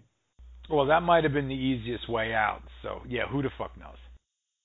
They get that, and then, yay, Cindy and Sandy jump up. Yay. No, that's not what happens. Kay's called. She's like, the Dolphins. And it's Cindy, Sandy, and one of them shows up. Right. And then, okay, here's another interesting point because I'm a fucking dork and I pay way too much attention to shit. That when they start talking and one dolphin shows up, and I think this is the order, but they're talking about, oh, did anybody make it? Dennis Quaid says, Calvin, Lisa. If you look in the credits, Ethel, the Warriors chick, her real name is fucking Lisa. It's another Carrie Fisher moment. Y'all got too familiar, and you forgot your lines, and you started calling people by their first names. So is her real name Lisa? Her real name is Lisa, or Lisa, or something like that. Oh wow! Okay. Yeah, he calls her by her real name, and then the other dolphin shows up, and it's just like, Sandy, the dolphins are fucking spinning. And dude, you ever watch the dolphins spinning at the end of the movie? It's 3D. It's 3D, and it's totally bad. And then fucking Kay is like, oh, right. And then we go to, stop motion. Yay. And that's it. Hey, Prince Man. Right, that's it. Okay. I love it. Okay. Now we can stop here and have a perfectly good podcast. However, let's put the icing on the cake. Is it the icing on the cake, or is it the peanut on the turd? We can make it the icing. Let's just go. Dude, let's just expose it for the fucking debacle that it is. We can make this the. Okay. We're gonna make this the coup de grace. The coup de grace. The coup de grace. All right. So we have Jaws the Revenge. It feels no emotion. I want you to get out of the water. It does not kill for pleasure. Spend half their lives looking for food and the other half eating it. They don't care what it is. And it has never singled out a specific human victim. Not food he's after. Until now. Lorraine Gary and Michael Caine. Jaws the Revenge. This time, it's personal. Rated PG-13. Starts Friday, July 17th at theaters everywhere. Shit! It's shit. It's a terrible movie, dude. So, let's call it out right away so that we're clear on it. It's cock-a-doodle. Okay. Now, a few interesting things about it. Because this is where Andrew and Dino really come into our good cop, bad cop routine. Now, I'm not going to defend this movie. I promise you. Okay. No, but you will look for the silver fucking lining, dude. But please. But I will make it interesting, damn it. Okay, let's go. Okay. The film is directed. I would make it interesting by some guy. Okay, the guy that directed the movie. He directed a film called The Taking of Pelham 1, 2, 3. How is that even fucking possible?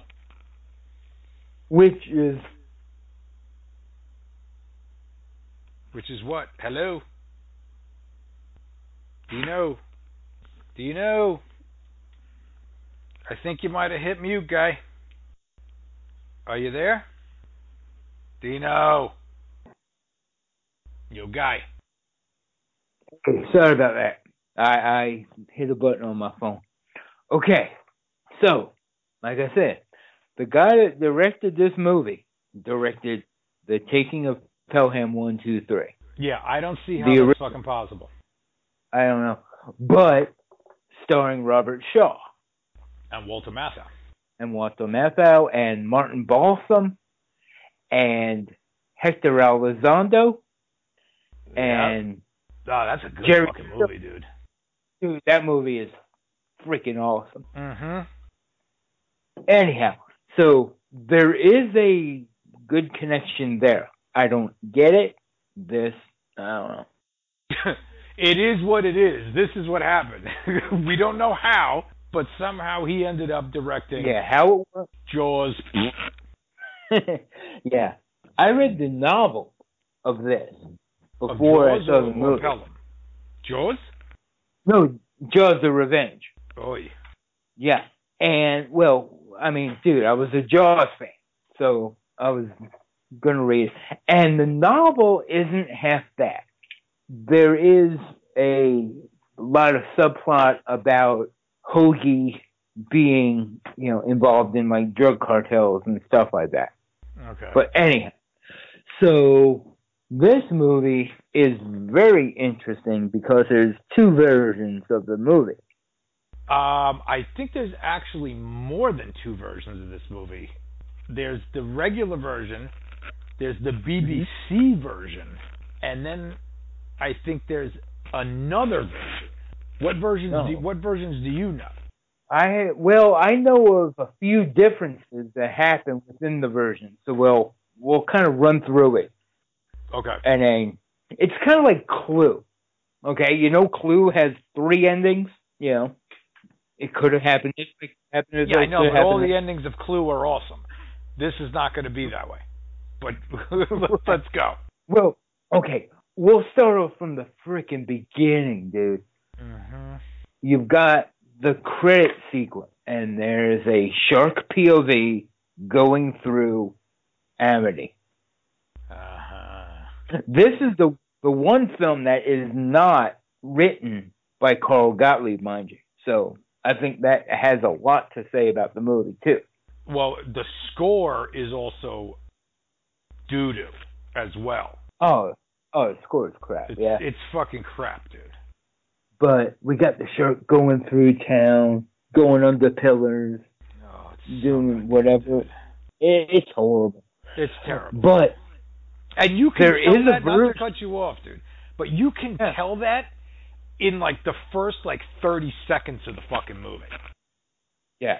You're just like, what is fucking happening right now? This is literally like Mexican food and tequila the next day. That's what this is. It's terrible. Right. Well, there's the one version that actually starts off with a narration. Oh, yeah, you sent me that. Yeah. Yeah. And they should have kept that one. It's like, okay, well, where does this even come into play? Because you don't hear it ever again. So, it's a whole thing about evil of whatever, blah, blah, blah, blah, blah. So they start off with that, and then we have Sean, Ellen is frying a fish. In that which I tacky 80s bargain basement Formica fucking kitchen. Dude, every time I look at it, I'm like, Yeah. But yeah, the close-up on the fish with the teeth, it's like, what are you doing? You baking a fucking piranha on the fucking stove? I don't understand. Right. Well, evidently, I don't know if they were they made this movie and planned on part 3 not being, eliminating it from canon or something.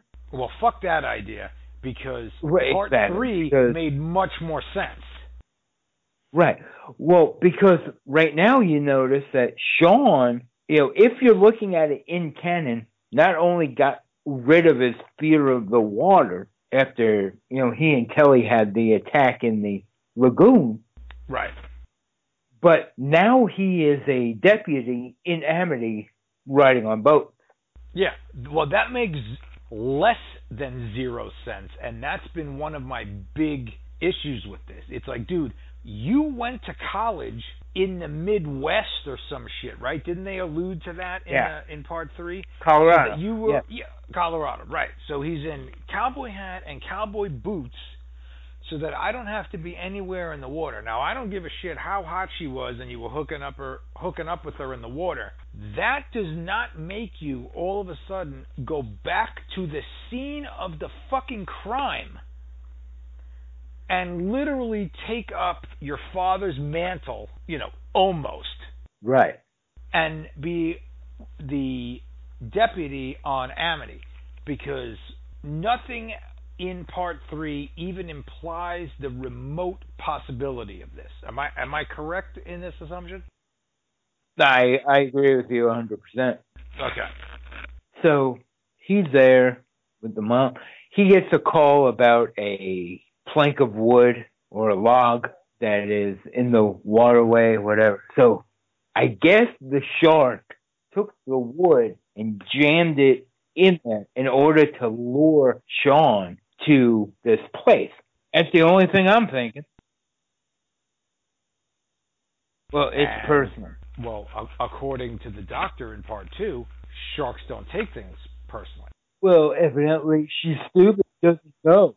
Well, I don't know, because maybe this shark is half beaver and he's building a dam out of pylons in the waterway right outside of Amity Island. Maybe this is his thing. Right? I don't know.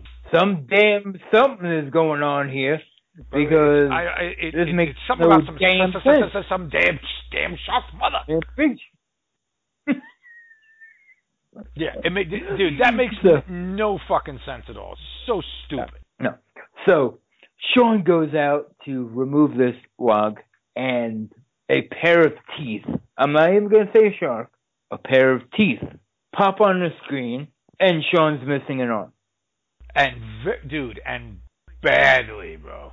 Just, it was that quick. Pair of teeth, I'm gone. Sean's laying back holding his arm. Ah, help me. Dude, the way that he took off and his he's arm... yelling, help. Dude, I understand they're singing Christmas carols, but nobody fucking hears them. And quite honestly, the way that he losing his arm is a la Ace Ventura, Nature Calls with the spear in his leg. That's what... That's fucking... It was terrible. It's in the bone. It's in the bone. It's in the bone. Yeah. And dude,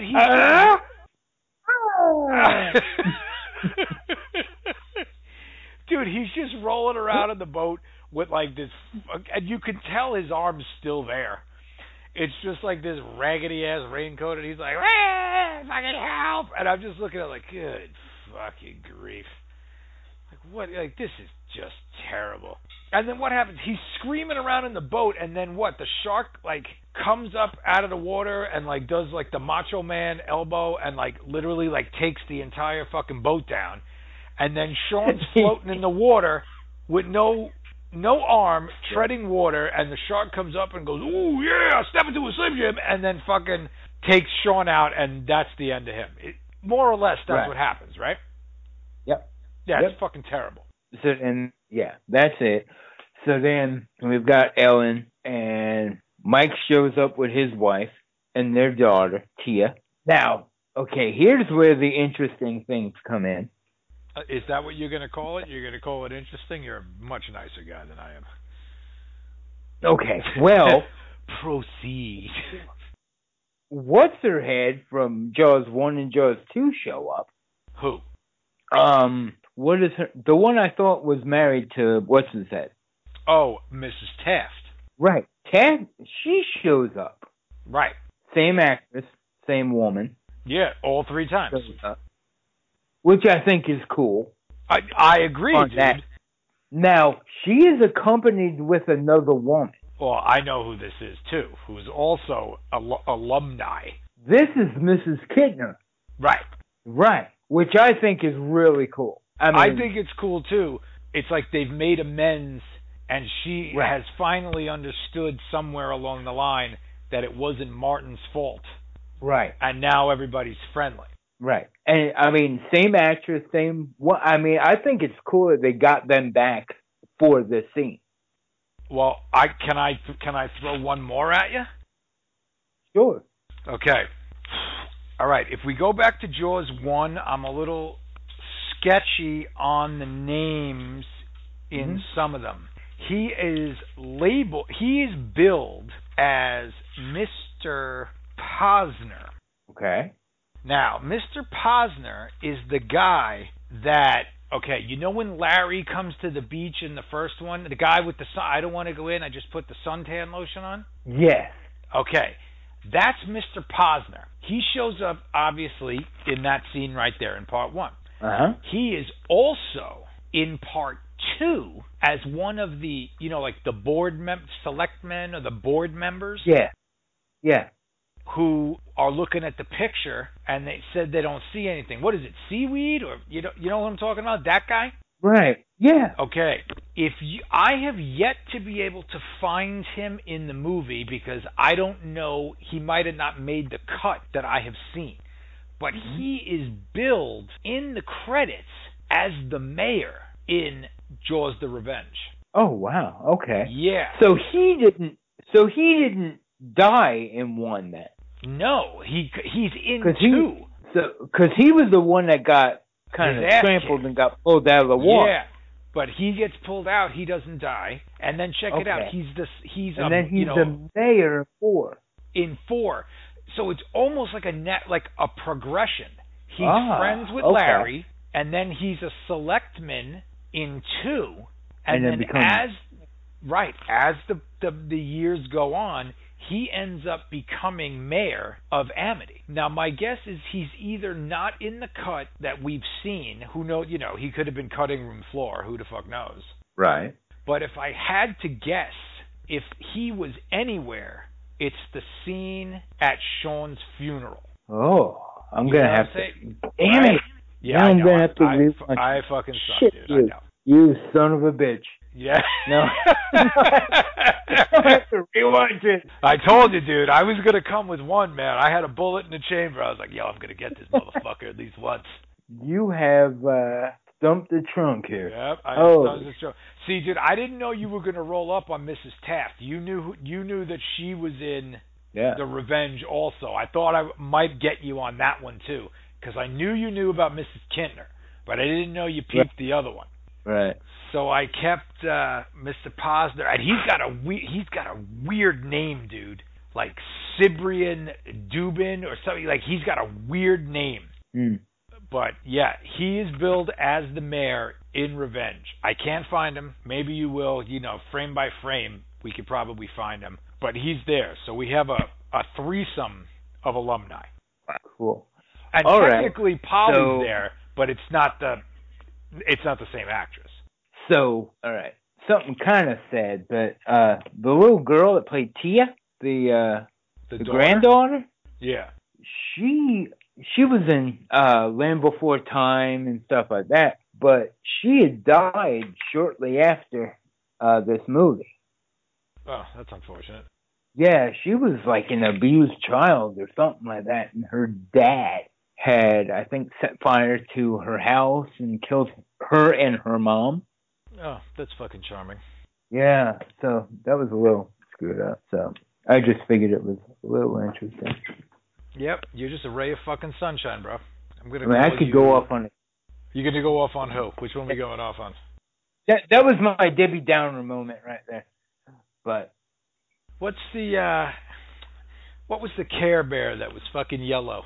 What was the yellow Care Bear? Sunshine, something. Yeah, that's you. That's you, guy. Funshine Bear? Yeah. Funshine. Okay. That's you. Funshine Bear. Oh, dude. See, this is why you shouldn't let your fucking photo be out there on the internet, because I'm totally going to Photoshop Funshine Bear on your stomach now.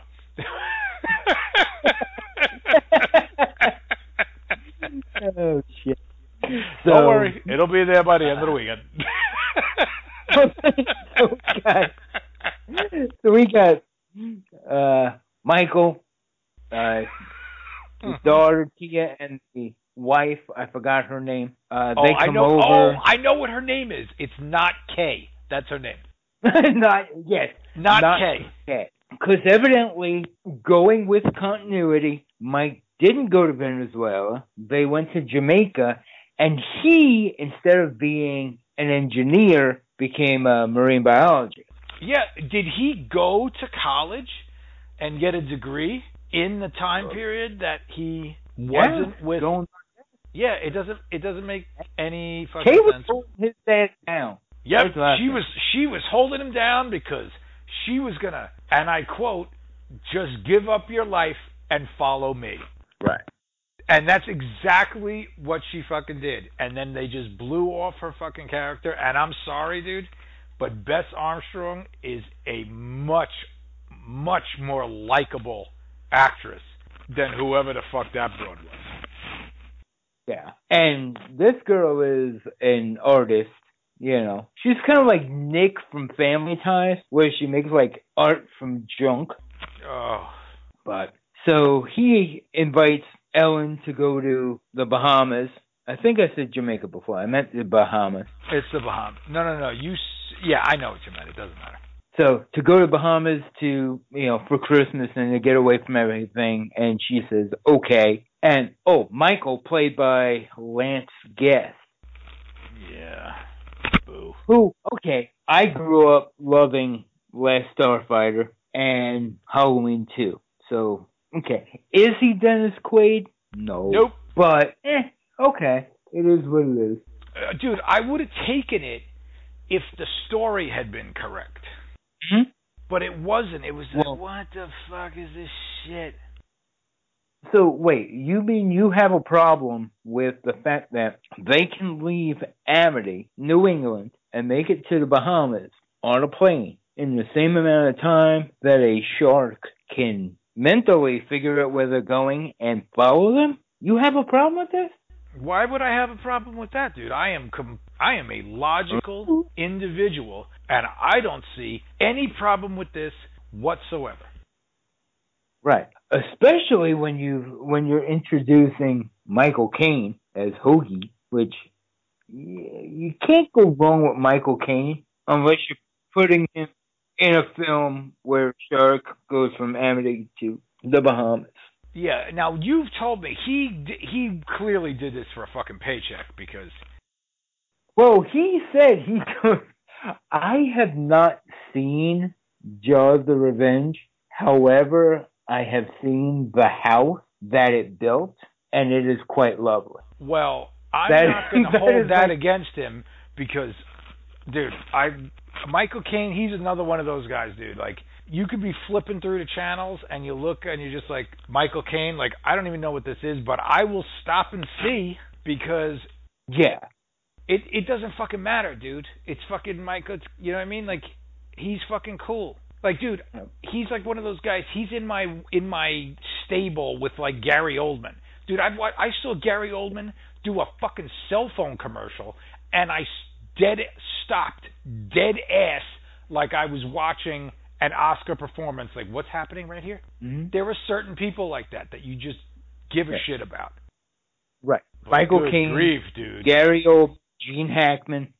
Oh yeah, Gene Hackman. You're gonna watch. Yeah. Dude, Al Pacino, Robert De Niro. Although De Niro, as of late, he's a little weird. Pacino still fucking, he holds his ground. Yep. But yeah, dude, you know what I mean? But dude, then again, dude, if fucking De Niro was fucking trying to sell me insurance, I'm gonna stop and I'm gonna listen. I'll be like, I don't give, whatever. But yeah, Michael Caine is one of those guys. Yeah, Gene Hackman, good call on that, dude. That's a gangster dude right there. Dude, did you ever see PCU going back to the early 90s? Of course, with David Spade and Jeremy Piven. And the one guy is working on his college thesis on the Caine Hackman theory. Yeah.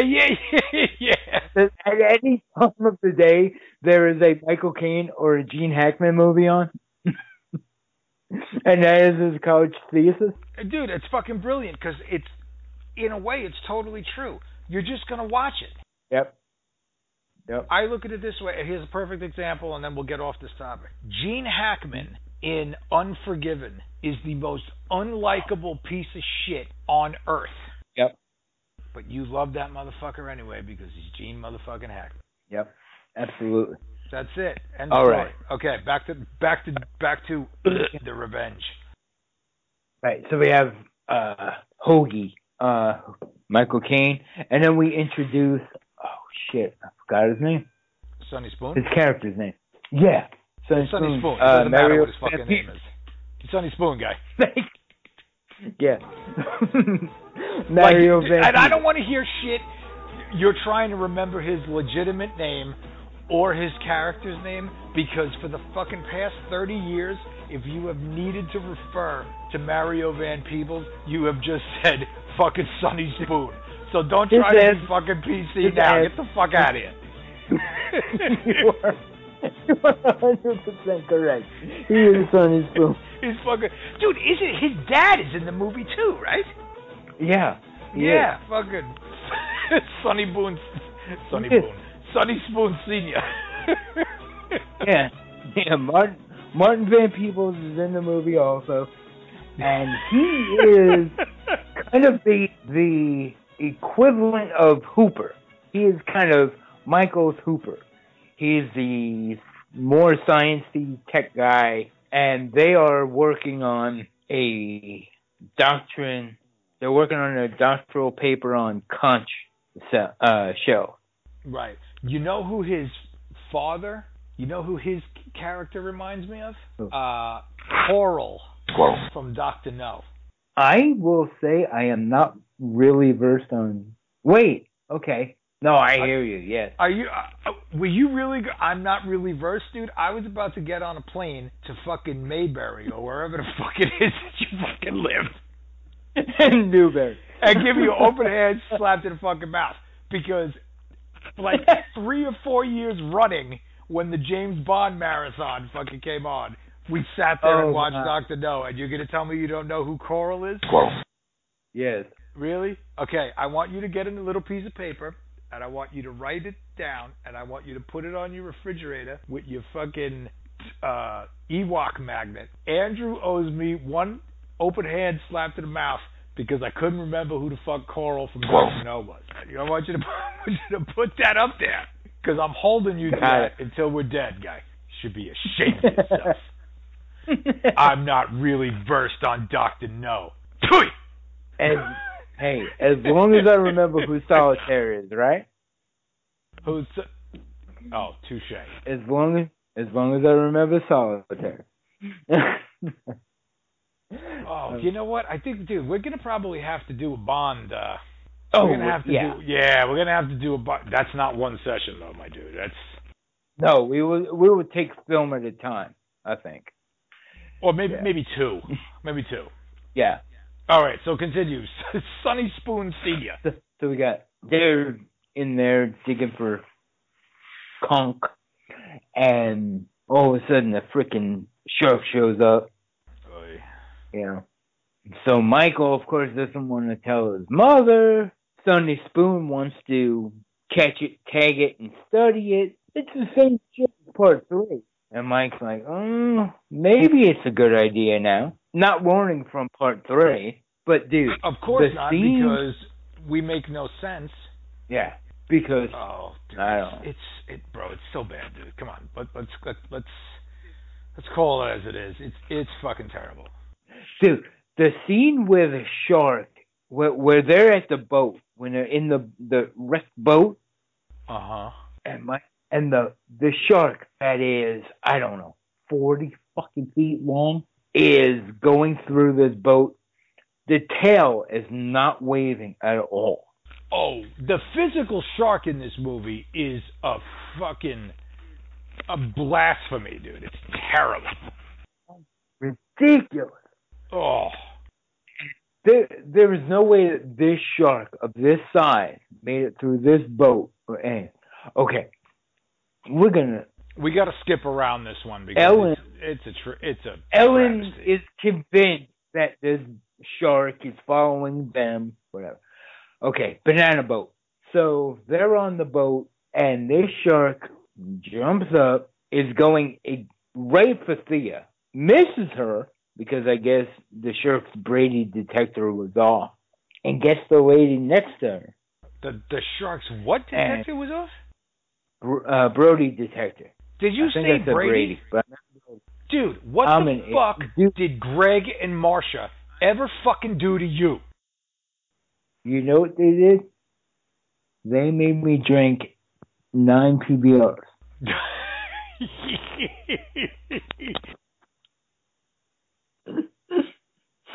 Okay. So it Mrs. Thea gets the lady next to her and chomps. Well, I would say chomps, but the mouth on this fucking shark never moved. Did you notice that? Yeah.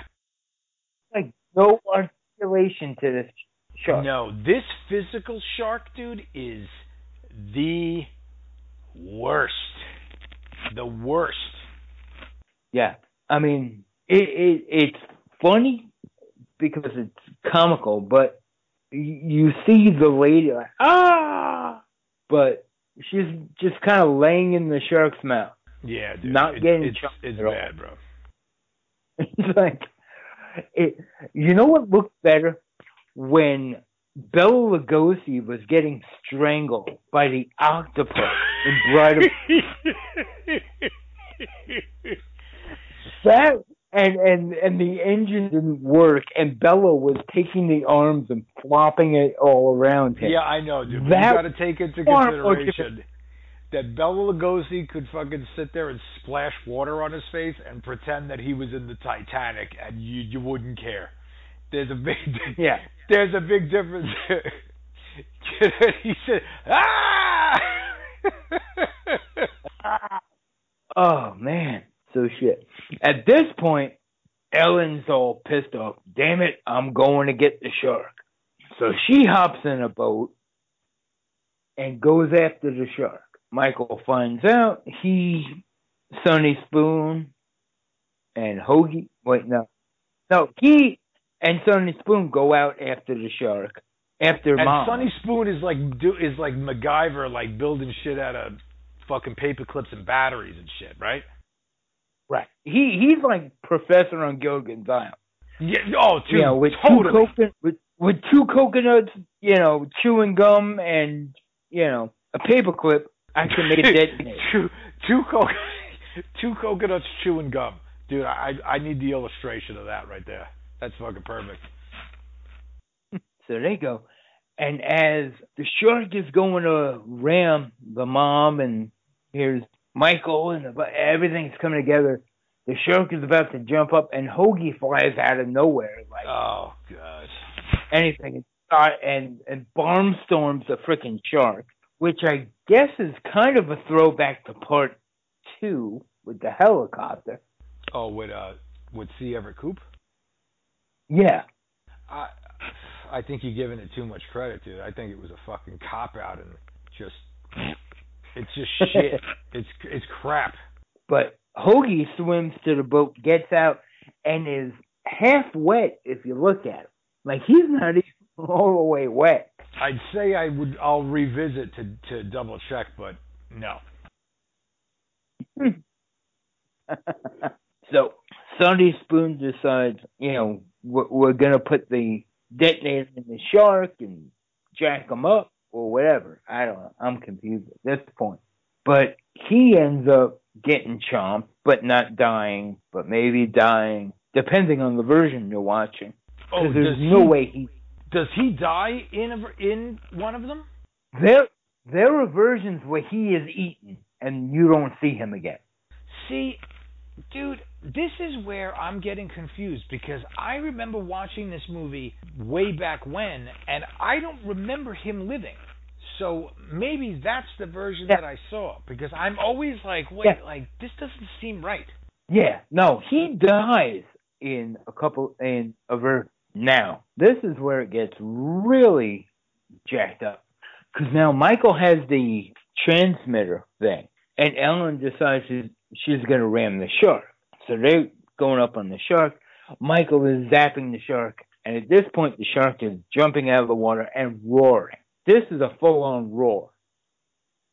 Okay, do you want to point out the obvious flaw, or would you like me to? The fact that sharks don't roar?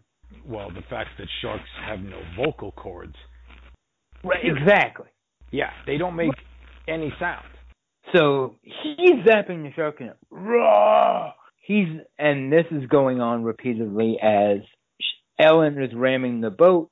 You're getting flashbacks to Jaws 1 with Chief Brody shooting the shark. Yeah, I didn't care for that. No. All the flashbacks in this movie were fucking... It was cheap. They were all cheap. It was like a little piece of bullshit to try to add some credibility to this, peanut turd that was Jaws the Revenge. No bueno. Yeah. So this is continuing. The boat is coming closer. Michael's zapping the shark. Martin is shooting at Jaws 1. And, okay, this is where we get the Clue ending, where in one version, the shark blows up when the boat hits it on impact. The shark blows up. I guess Michael detonates it. It blows up as Ellen hits the shark. And there's an explosion. Ending 2, Ellen rams the shark and impales the motherfucker. And the shark is hanging off of the mast. Right. Which makes more sense. I agree.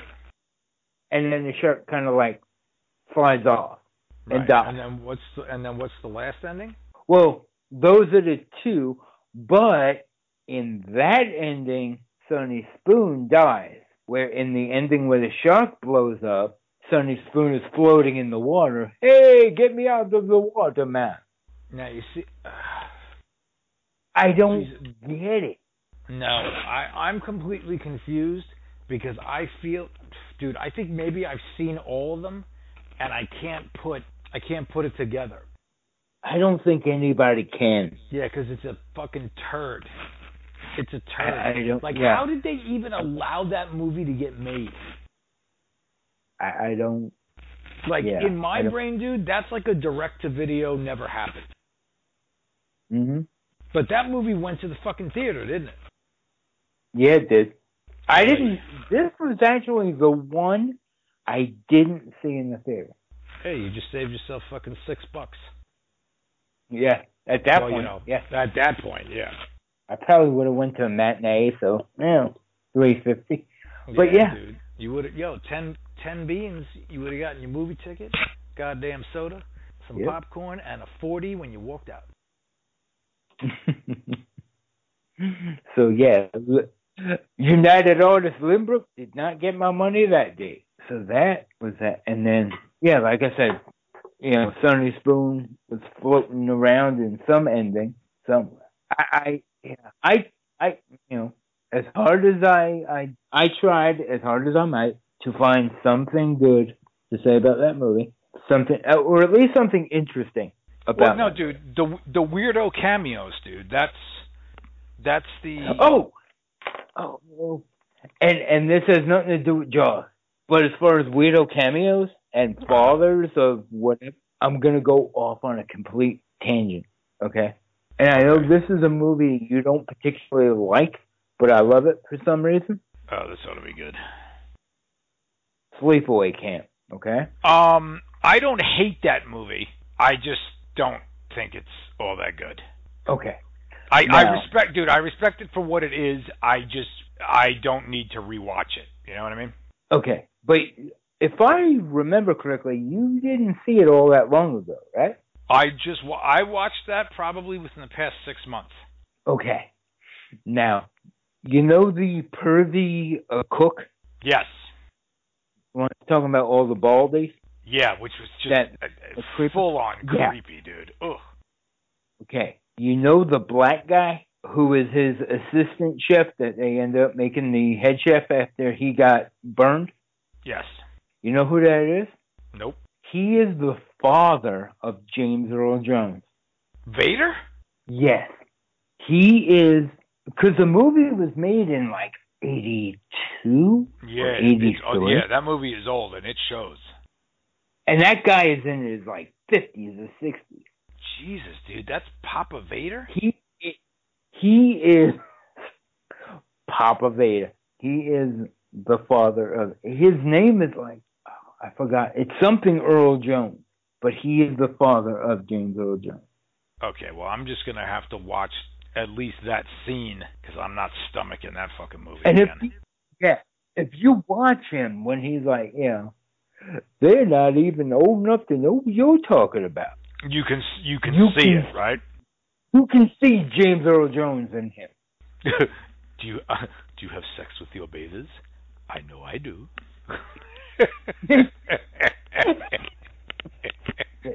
He is the crown king of Zamunda. Yeah. So I thought that was kind of interesting. That is completely off, but yeah, that's a tad bit off topic. Yeah, a little bit. But what reminded me of it is the whole Sonny Spoon, his father, Martin Van Peebles is in Jaws the Revenge. So that kind of reminded me of it. Okay, I can understand your reasoning there. Yeah. But I guess, is that it? Did we make it through? We made it through, dude. It was a freaking marathon, but we made it through. Dude, that's been a long time, man. That was a lot. Dude, we did 6 movies, I think, in less time that we did these 4. Yeah, we definitely did. Somebody watches too many fucking shark movies. Dude, there was so much in the first Jaws, though. Even though not a lot happened, but there was so much to what happened, Dude, I said it to you before. That is, again, definitely my top 10, probably my top 5. Like, I would literally have to sit here and think of movies as a whole that are more perfect than that first Jaws movie. I agree. I mean, it's in my top 5, and the rest of what is in my top 5 is probably going back earlier than that.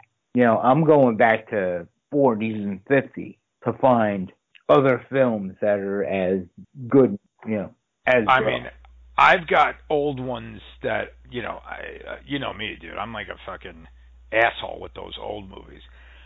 But if I want to look at something that had the same effect that Jaws had, the only other movie that I can think of right off the top of my head that I am kind of old enough to, get a handle on is probably The Exorcist.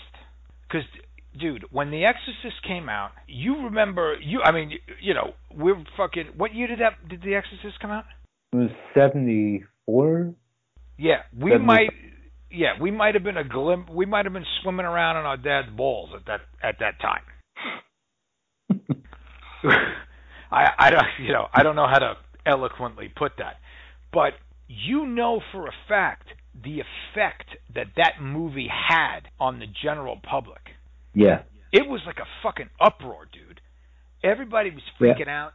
Dude, weren't people like throwing up in the theater? Like the church passing out and shit. Yeah, dude, the church was freaking the fuck out because of this movie. Yep. Jaws is another one of those movies that we know for a fact had that effect on the general public. Right. You're going to tell me that anybody wanted to go back in the water after that movie? No, they did not, and we all know that. Yeah. That movie fucked people up, dude. I'm not going in the water. There might be a fucking shark there. Like, wasn't that the tagline? Yep. Something about it's not safe to go back in the water, or whatever the fuck it was? Well, that was Jaws 2 was just when you thought it was safe to go back into the water. Right, but you get what I'm saying, right? Like, yeah. Dude, Jaws had an impact on Earth. On human condition. Yeah, right. That's what I'm saying. Yeah. Not that many movies can fucking say that. Yeah. And the thing is that the movie as a whole is not really scary. Mm-hmm. But it's the fact that there is the possibility that this could be fucking real. Godzilla fucking popping up out of the ocean. hey, shit, as much as I'd love to see him do that, I'm not holding my fucking breath. Right. Dude, a 25-foot great white shark all of a sudden appearing out of nowhere and decide it's got a fucking bone to pick. Hey, that shit could happen. Mm-hmm. So, just for that reason, it makes it into my 5. Like, dude, like, yeah, you can't friggin' screw around with that, man. Absolutely. Although we probably shouldn't go down this road, because we'll be on the phone for another 2 hours, and my beer locker is getting a little light. So, all right, dude, we made it through friggin' we made it through 4 fucking Jaws movies. Yep. Hopefully we accomplished something, you know. Of course, we'd like to do this more frequently, but I don't know, man. Yeah. It's quality versus quantity, man. It is. It is. And, you know, that being said, you know, people on Twitter have been more than amazing with responding to what we put out, especially with the Friday the 13th episode that we did. Yeah, I know, dude. You keep telling me that, dude. Like, you know, dude, I'm like a dinosaur. I don't know if I'm a dinosaur, dude. I don't like. I don't like that shit. I just wait for you to tell me things. Yeah, dude. I try to touch base with everybody, and you know, we have where is it here? Gabriella. She's from South Africa, so we are internationally known, and we're known throughout the microphone. I mean, outrageous. We are internationally known. You know what? I gotta think of. I can't even think of a fucking something snarky to say, but I'm sure I will eventually. Yeah, I mean, Gabriella, she's from South Africa, I believe, and she's on Twitter at noir_or_never. She wrote an article about Friday the 13th Part 3, where she kind of analyzed it and used us as a source. So, I mean, that... What, like, we were like her, we were like the Cliff Note? Like, she said, Dino and Andrew from a What Podcast said, blah, blah, blah. And it's just really cool. If you find her article, read that. Fairy Faye, she's at fairyfeisty_Faye. I believe she's from England, has been giving us a buttload of support. At Terra and Tacos has given us a shout out on their podcast, talking about the Friday the 13th episode. Grindhouse Messiah, the podcast, at Grind Messiah. I actually recorded an episode with them that should be coming out soon, talking about Six String Samurai and Turbo Kid. That was a real fun talk. Yeah, Turbo Kid. I saw that one. That one was if you're an 80s child, that's a cool movie. Yeah, absolutely. And then I don't know if you probably saw the picture. I put it on our Facebook group. Actually, not our Facebook group, but our Facebook page. I picked up the hard copy of The Ultimate Guide to Strange Cinema, written by Michael Vaughn. Oh, okay. First of all, if you're asking me if I saw the picture, hold on, bro. If you're asking me if I saw the picture, you're giving me way too much fucking credit. Okay. But I know you told me about this on numerous occasions. This is like the freaky movie reference book. Dude, this book is, let me see, it is 300 and not counting the index, so I'm going to give him more credit. 340 pages. I have it right here with me. 343 pages of strange ass movie index, talking about different crazy ass camp strange films from different countries. And I mean, they talk about movies like Rubber, movies like Crawl Space with Klaus Kinski. Dude, he does a full thing on student bodies in this. Horsehead Bookends? Yeah, exactly. Not only does he do a blurb on Student Bodies, but he has an interview with the actor who plays the shop teacher of Horse and Book Ends. This is what happens when you have 10 beers in you. He does a full interview. you fucking stuttering prick, you. But dude, on Amazon, I picked this book up. You know, I had it digital copy and I purchased it hard copy. Fantastic book. Pick it up. Well, that's cool. I wouldn't expect you to do anything less, dude. You're old school like me, dude. I want paper in my hand. I want to see it. Absolutely. There's no soul in that digital bullshit. No, not at all. Oh, I'm gonna have to look now. I want to see what the book looks like. Yeah, it is good. Yeah, take a look at it. Hit me up on Twitter at @awhatpodcast. Go on Facebook. We've got the Facebook page, and then we have the Facebook group. Now, the Facebook group will be discussing, you know, a what, but it will also be the Facebook page for Podcast, which is a podcast I'm doing with my wife where we talk about horror movies and introducing our kids into the horror genre and stuff like that. So it is not, it is kind of a sister podcast to what Andrew and I are doing here. It's PG. I got a freak train. PG. It is PG-13. Yeah, keep telling yourself that, guy. You fucking PG. You PG, dude. Because if you're PG-13, then I'm NC-17. We are, yeah. Dude, I'm going to make a T-shirt that just says NC-17 right across the chest. But yeah, I will be using the same, just for ease, the same Twitter will be for both podcasts. The Facebook group, the Facebook page will be strictly for a what? You know, once again, the Farsighted Network is who is hosting us, and we thank them for putting us out there, putting us on iTunes, and on You're right, have guy. a few more beers, dude. You all right, dude? Dude, if you want, we could go hang out behind the pool in my house. You want to go hang out behind the pool? Sure, you okay, guy? There's no mushrooms, Andrew. No mushrooms. Oh shit! But hey, yeah, I need them. I got them. And fucking, that is it, man. Fantastic. We are on SoundCloud, so we are on SoundCloud. Oh, I should know we that. are I on put Sound. that shit up on. I should know that. Yep. And while you're on SoundCloud, let me give a shout out to my buddy, our friend, our lifelong friend, freaking DJ Audio 516. So check out what he does, man. He's. I don't even know what to say, dude. I don't even know what to say about him.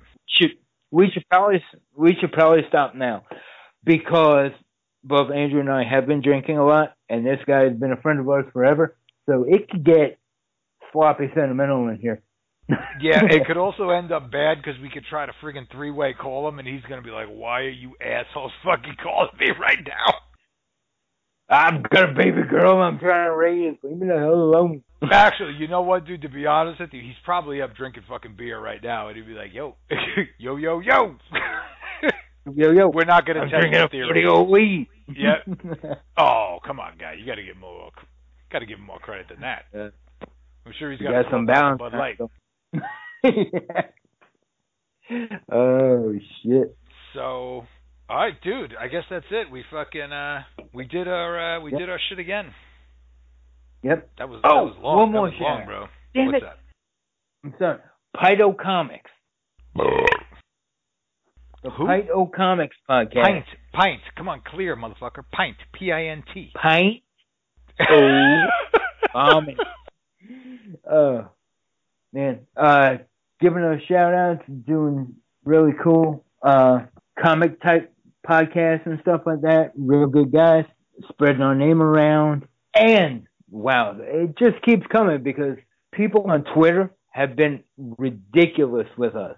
Like putting our name out, talking about our podcast, especially that Friday the 13th podcast. Draw One Last Breath. They're a couple of guys from England, and they've given us a shout out too. They're fantastic, real fun podcast. They kind of sound like us, but only a lot more dignified because they have British accent. But they don't go 4 hours on a freaking podcast, so they probably have a little more self-restraint. There's that. Dude, you there? Beyond Drew. Yo. Yeah. You still there? Yeah, I'm here, dude. Somehow I got muted, so I don't know what I actually said or what I didn't. Okay, I didn't really hear anything. I mentioned Draw One Last Breath. Oh, no. I heard you the entire time. Were you talking? If I happened to say anything and you didn't hear me talking, then that was that. Put it this way. When was the last time you heard me say anything? Before I mentioned Draw One Last Breath. Okay, so it's not a big deal. I shouldn't have actually even been talking while you were doing all of this, so it's not a big deal. Did you cover everything? Do we need to... Yeah, I think we're good. All right, so how you want to close this out? All right. This will either be an editing nightmare or the most raw, uncut, or whatever. I don't know, dude. I think we'll be all right. Dude, our editing... You know what? Let's not even talk about this on record. There's no point of it. Let's just figure out how we're going to wrap this up, and then I can talk to you about it after. All right. You want to close out, or you want me to close out? You go for it, man. Okay, so I guess here we are. We are wrapping up another episode of A What Podcast. Thank you for listening to our insane rambling. We hope you tune in next time. You guys are a bunch of troopers for sticking this crap out. Bunch of masochists, as far as I can tell. I don't know if I'd want to listen to this shit for this amount of time either. So we're going to spare you any more punishment, and we are going to wrap this up. My dude, It's always a pleasure. I will talk to you soon. Yep. Be good. Yep. All right, my man.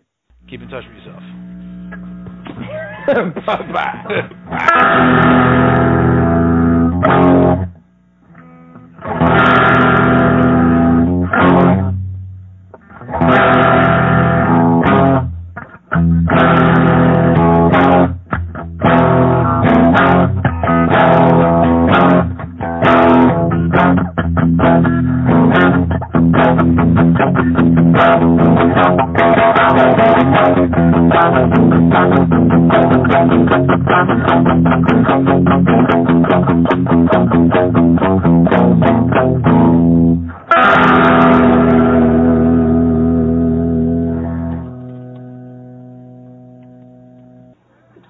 Damn shot.